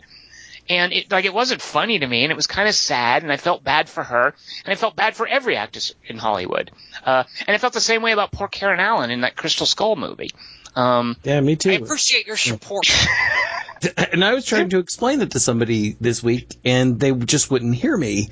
Because you thought it was funny, or no, they didn't understand the difference between what men don't have to do. I mean, Harrison Ford can just pretty much smoke pot for 20, 30 years, and then he gets to stumble in and all the women in the world 20 and up are like, man, he's sexy. And Carrie Fisher has to tool with her face for all that time. I mean, it's just not fair. It's horrible. I don't like it. I'm still wearing the slave girl outfit beneath all. And then Kelly Wand. Kelly, that's not funny. That's not the least bit funny, Kelly Wand. You're terrible. No. And she doesn't even sound like that, by the way. She looks like she might sound like that, but she doesn't sound like that. I do think it's not from the surgery, it's from the acid. Stop it. Kelly's exaggerating, but Dingus, there was clearly some, like, I don't know if it's like a Botox thing, but the way her mouth moved was, like, there did seem to be some kind of uncomfortable impediment. It's a different galaxy. I'm not human. I can't believe this is happening. Anyway, there's this great moment in Raiders of the Lost Ark, and it's in the bar where Karen Allen is sitting there. It's right after Indiana Jones has just left, and he's asked her about the medallion. Do you have it? Do you have it or not? He finally leaves. This is before Tut comes in, and she's sitting there in front of this candle on this table, and she pulls the medallion out from where it's been hanging around her neck. So she pulls it out of her blouse and she holds it up and she looks at it. This is what Indiana Jones wants, and this is what is going to get her out of this. And she turns it, and there's this weird moment where she turns it, and the wind or whatever it is makes the candle that's right in front of her flicker. And it's a very deliberate camera thing that we're between the candle and her. The camera is on the other side of the candle, and so we see the candle flicker as if that turning this medallion has made this weird, almost supernatural thing happen where the candle flickers. And I just love that little moment where she turns the medallion, makes the candle flicker. She looks at the candle, and is this thing supernatural or not? And I like that moment. So, Dig, can I back up to my number 3 real quick? Because Dingus made me think of another great candle in Twins of Evil. And I'm sure a lot of the listeners also were like, oh, Dingus's point just made me think of the other candle in Twins of Evil. Right. In Twins of Evil, because they have twins, they do a gimmick. So the idea, of course, you can't see a vampire in the mirror, right?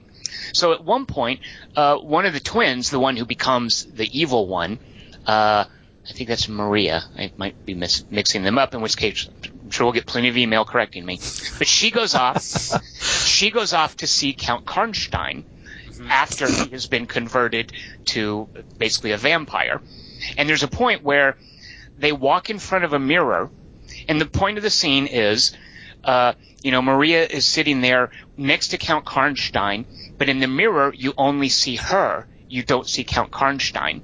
So the way they have done this is they have the other Collinson twin on the other side of a hole in the wall with another fake room that's created, standing there imitating the same stance that her sister is taking, but naturally with no actor on that side of the room to represent Count Karnstein.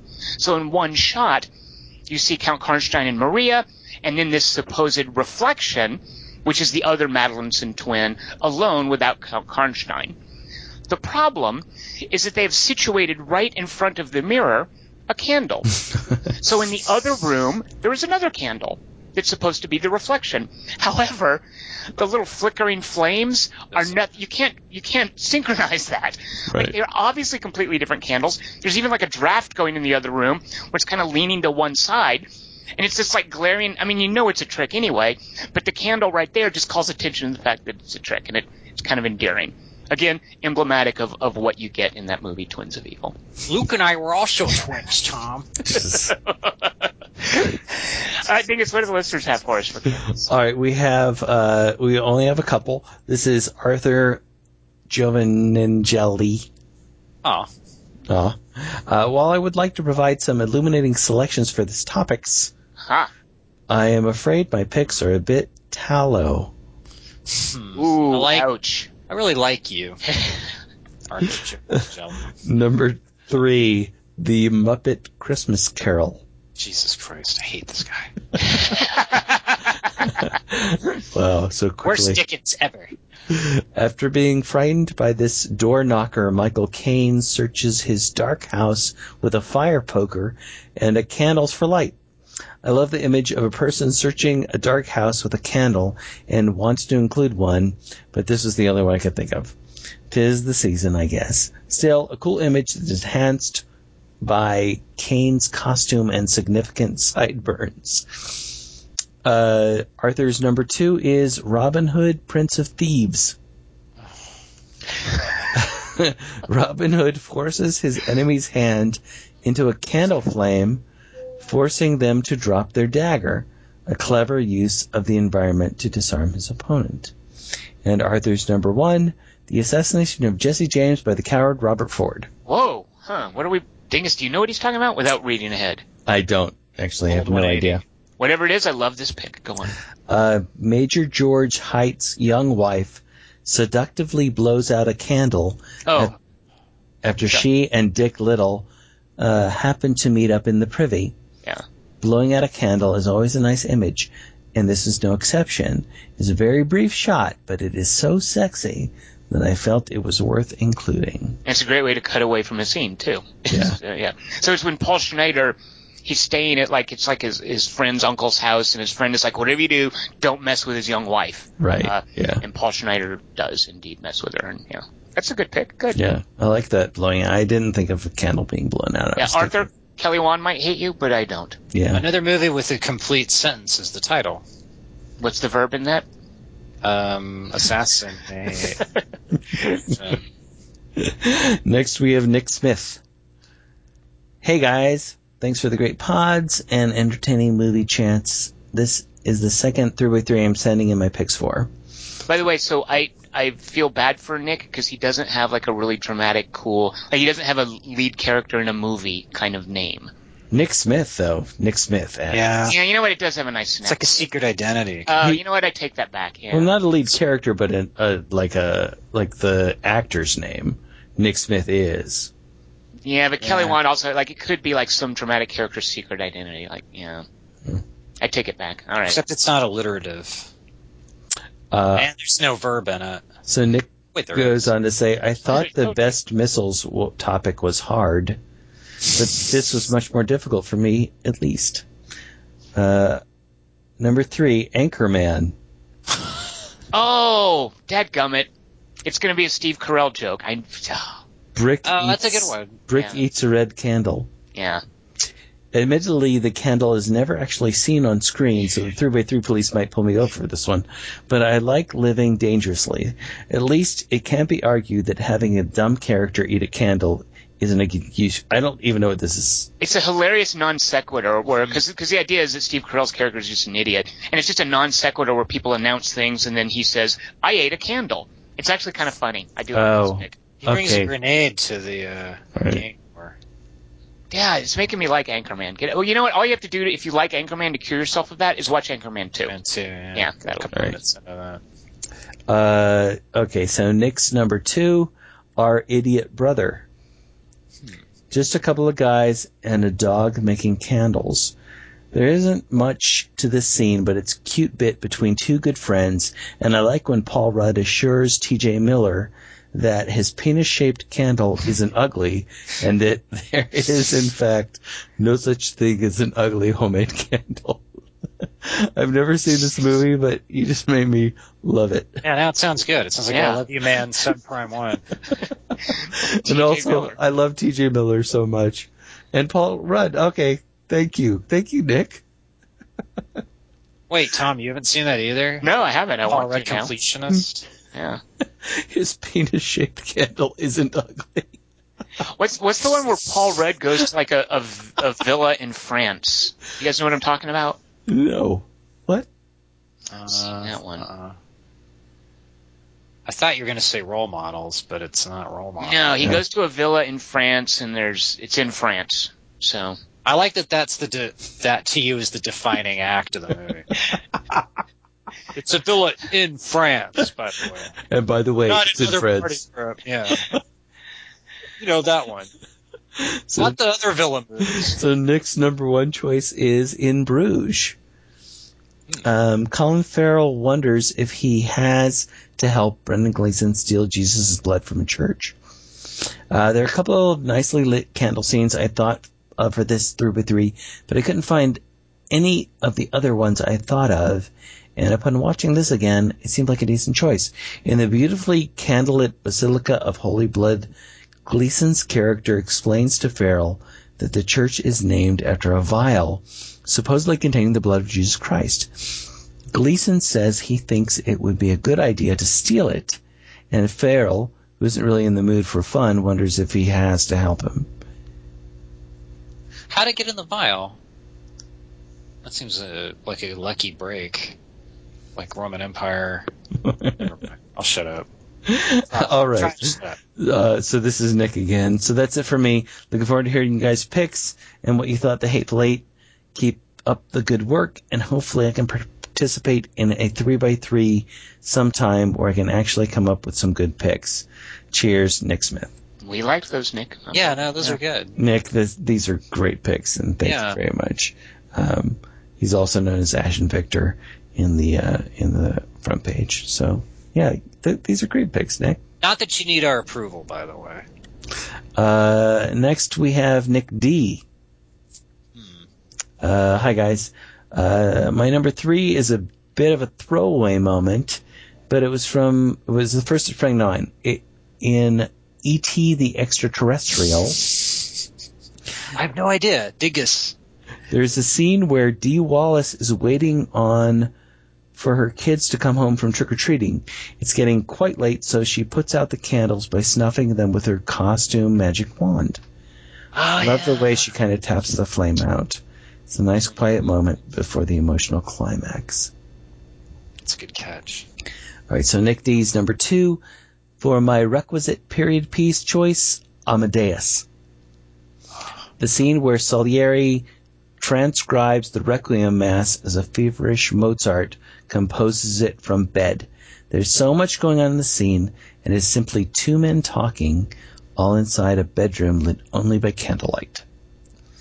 And Nick D's first pick is Indiana Jones and the Temple of Doom.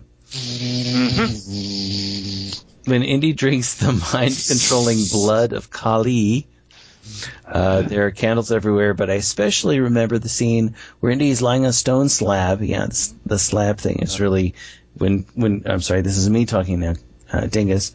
When Kelly was talking about that, it's him on that stone slab. It's not a bed, it's a slab, and he's just kicking around. Anyway, back to Nick. On a stone slab that is also covered in candles. I love the little moment where he kicks the candles off the table as he writhes in pain. Cheers, Nick. Yeah. I'm at a bed of stone. All right, so that's all we've got from listeners. Do you guys have any runners up? No one did. I thought I might be screwing it up, but nobody picked Barry Lyndon because that's sort of famous for having scenes shot by candlelight. Oh, yeah. You guys don't. This is cheating because it's TV, but there's a great miniseries with Mark Rylance called Wolf Hall, and there were certain scenes in that it's a beautiful series, by the way, that were also shot by candlelight. Look like it, or they really were? They really were, and they look like it. Yeah, like Wolf Hall is very as a series. They do a lot of things for authenticity that stand out because we're not used to seeing them. Some of the lighting is part of that, but even the way people ate back then and the way they dressed, it's for the sake of authenticity. It's not something you're used to seeing. Like people didn't use silverware. It's like, hey, they wore candles. They what? They wore candles. No, just they didn't have electricity, so at night, any nighttime scene would be lit by candles. When they shot movies back then. And they didn't have the little day for night fake bulbs in the candle. Instead, they actually shot with actual candlelight. Does the title of the Truffaut movie, Day for Night, refer to a candle in the movie? Like they're using to light a scene? I can actually answer that question. Do you really not know? Because a lot of times, and you see this in 70s movie, and it's super conspicuous to me now, they shoot during the day, but they tint the film, or they use that physical lens to make day look like night, and it's called shooting day for night. Right. And, no, I know. I just meant in that movie. Is there a candle like, this is the day In Day for Night? I guess it's that prop candle you mentioned. No, the prop candle, it's kind of a throwaway bit. It's just, hey, here's some insight, and like, here's this behind-the-scenes look at how movies are made. Right. It's not like a punctuated moment. There's no, like, significance placed on it. It's just something I remembered as a kid going, that's how they do it. It's like a Stardust memory. One of my favorite moments about that is from I can't remember which Mystery Science Theater 3000 episode it was, but one of them was we're escaping in the largest sedan in the county under cover of afternoon. Oh, right, Day for Night, right, yeah. Can I bring up an opera? Yes, you can. I've already brought up a TV show. I once saw a production of La Traviata, which has, at the end of one of the acts, there's a character named Violetta, and she's basically a prostitute, and she's super happy that this guy's in love with her, and she's got this ebullient aria that she sings that's kind of famous. But in this production I saw, there were all these like candelabras around the stage, and they staged it where the actress is like running around putting the candles out by slapping them with her palm, just on top of the candle, and it just looked so... Take that, Dee Wallace. It's ridiculous. I remember thinking, oh, that's okay. She's running around singing the aria and just like smacking down on the candle with her palm. Is that the thing with Harlequin? Harlequin, no. Are you thinking of Rigoletto? Probably. Rigoletto is a jester, and that's a Verdi opera. Traviata is a Verdi opera as well. What? I thought Violetta was Harlequin's. No, she's a courtesan, not a harlequin. Oh, totally different from a prostitute. Rigoletto, he's like the king's jester, and that's like a harlequin. I can relate to the king. Kelly Wan, do you have any other opera questions? I can answer them for you. That Marx Brothers movie. Does it all take place at night? It's all in one night. Yep. Oh. So it's like Temple of Doom. It's Day for Night at the Opera. It's like Temple of Doom, and it's also like Hateful Eight. Ooh. Things are getting a little cozy at Minnie's Haberdashery.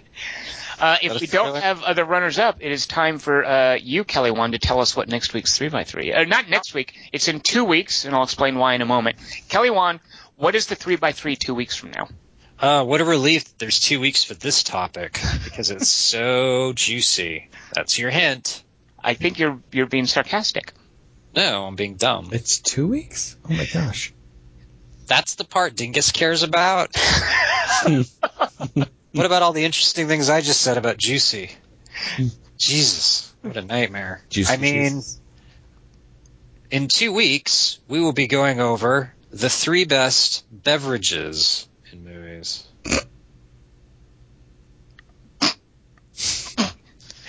Hint, it's gotta be something you drink. This is one of those times where I think Kelly came up with something we haven't done. Is that right? Does that sound familiar to you? Who are you asking? Dingus. I'm consulting with the guy who takes 3x3 seriously. Hold on. It doesn't sound familiar to me. We'll be with you in a moment. All right. Sorry to interrupt. Have we not done beverages, really, or drinks? Okay. We've done liquids and drinks, yes. Oh, we have done drinks? Because beverages are drink. Oh, okay. So easy. I was wondering if Dingus was going to call you out. I didn't think we've done it, but Dingus is normally really good about letting you know when we've done one. Okay, yeah. All I can think of is stuff that we saw in Hateful Eight. Right, see? Yeah. It's topical. I mean, Kelly Wan, you think it's dumb, but if we haven't, I don't know. We've done alcohol. We've done. I mean, I guess. Are you not going to limit it in any way? I like. Don't give him that out. Oh, sorry, Kelly. No, I like broad umbrellas because I Kelly. want people to participate. Kelly, do you have any questions about this topic? That's right. Do you have any questions for yourself? What is the topic? Kelly Wan, how can the listeners participate? Oh God. Thought I was done. They can participate in the beverage contest by writing in their candidacies towards He's doing this like an IMDb synopsis. I'm so happy. Jesse just gave me my number one, I think. Hey, no fair. I didn't get anything from that. What was the beverage and all that gibberish? You maniac. I I know, right? I talking about? love what you just did for me right now. Thank you, Kelly. That idiot, Tom, heard something sensical in what I just said. What a fool. Huh. Who's the more foolish? The fool or the fool who gets it from you? See, it's like the tractor beam's a candle. Brr. Remember that Sherlock Holmes story where the wind blows the candle wax a certain way, and that's how Sherlock Holmes knows that the murderer's full of shit on something? I tend to remember like Encyclopedia Brown resolutions more than Sherlock Holmes resolutions. Wait, I think it is Encyclopedia Brown. I would like either one of them saying, "You're full of shit." No, you're full of shit. Yeah, Encyclopedia Brown and Bugs Meany totally went at one time. Bugs Meany. Direction. That was his adversary. Who's gonna freeze this ping pong ball? It's like Lex Luthor was the hero and Bugs Meany was the super. Bugs Meany. Oh man, He got his in the end. Yeah, he did. But seriously, if I can bring the house down again, if you wish to say what beverages you've seen in movies, type that, and then send the typings towards the numeral 3, the letter X, the numeral 3 again, Q, U, You forgot the @ sign. You forgot the @ sign. Jesus. all right, let me start all over. The numeral 3, the letter X sign, 3 again, A with the circle around it, so shift 2, and spell out the word quarter, don't space, 2 minus, not the number, and then 3 the number, but spelled out, and then dot, which is period. Calm. And then there's a comma. No, there's no comma. We like when you Start over. We like when you send us your 3x3 picks. We would love to read them on the air. Furthermore, we're going to be doing something a little new next year with that, which I think you'll be excited to know about. So stick around for that. But next week we're doing our top 10 of 2015. We are going to try to be super careful about spoilers. So we want you to feel safe to listen, that we're not going to ruin for you the movies we really like. So keep that in mind. We're going to be super careful about spoilers. We'll remind ourselves at the beginning of the podcast. If anything egregious happens, I will bleep things out. So we want to make sure you can listen to the podcast, even if you haven't seen the movies that we pick as our favorites. Don't mention any of the cool things I do in episode 7, Tom. Jesus Christ. Come to my own in the second hour of that. Because we each do a top 10 list, and we have a fair amount to say about those movies, we won't be doing a 3x3 next week. So the week after that, we will be discussing The Revenant, and our 3x3 will be our favorite beverages. Say the movie title again, please. The Revenant. Dingus, did you hear it? Wait, Yep. what? Is that not how you say that word? Because that's how I've been saying it in D&D all these years. Revenant is what you're saying. Right? Revenant. Revenant. What? You're getting there. Wait, how do you say it? Let's hear you say it. The Revenant. And you say it. Revenant. It sounds like I think you're putting one syllable too many in there. Really? Yeah, The you guys. you mean Revenant? Dingus? Who's the dumber? It's Revenant. That's what I said. That's what I said. Revenant. No, you're Revenant. just reducing us. Why do you hate syllables? Revenant. I'm saying exactly what Kelly wanted. He's just taking longer to say what I said. Yeah, it's good. At the windmill. So next week, join us for our top 10. After that, we'll be talking either about the Revenant or Revenant, as most of us say, along with 3x3 of beverages. Send in your picks for that. Oh, you know what? No, I have to say now. Okay, so here's what we're doing next year. Some of you are so good about sending in 3x3 picks. We also would like to invite you, because some of you, it means a lot to us when you watch the movies that we watch over the course of the week, so you can listen to the podcast when it posts. We originally thought of this, and still do, as a podcast that people can go back and listen to, many months later when they see a movie, and they just want to hang out with some people talking about that movie. So we a lot of times assume that when we're recording, people haven't necessarily seen the movie. But if you are, if you see the movie when we see it, we would like to invite you, not necessarily to like write a review or anything, just send us a line or two about what you thought about the movie, and if there's anything you'd like us to bring up and discuss about the movie.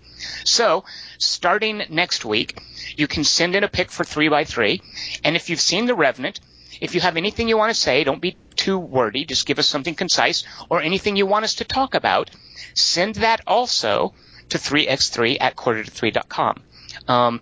So we'd like you to participate as well in the discussion of the movie, as well as the 3x3. You don't have to do both of them, by the way. So send that in if you see The Revenant. Next week we'll be doing our top 10. And from now on, when we introduce next week's movie, we'll also remind you that you can send in a comment and or question that you'd like us to read on the air. But also comment on the threads, too, if you... Well, yeah, a lot of times we post this podcast on the front page of Quarter to Three. There's a discussion section. We're happy. We read those. We love hearing. That's the only mail I check. Yeah, Kelly Wand, by the way, not on Twitter. Doesn't have his email address out there. Not on Facebook. Yeah, so if you want to reach Kelly Wand, it's there. But otherwise, we'd love to have you join the discussion about the movie. So join us next week for the top 10. After that, The Revenant and beverages. I am Tom Chick. I've been joined by Christian. Wait, I wrote how to pronounce it here. Christian Marlowski. It's Christian Marlowski. Yeah, and Kelly Wand. My tongue gets lightsabered in episode 8.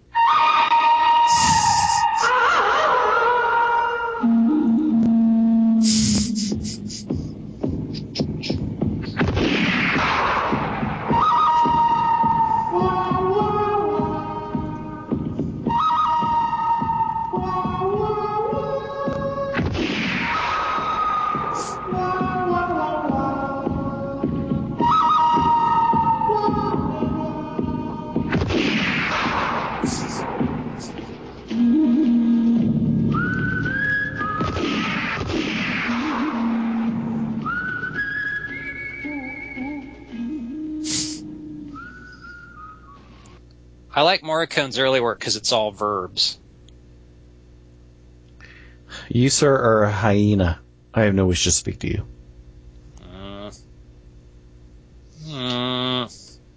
Buddy, I'm gonna shoot you in the face if you don't put your hands on the fucking dash.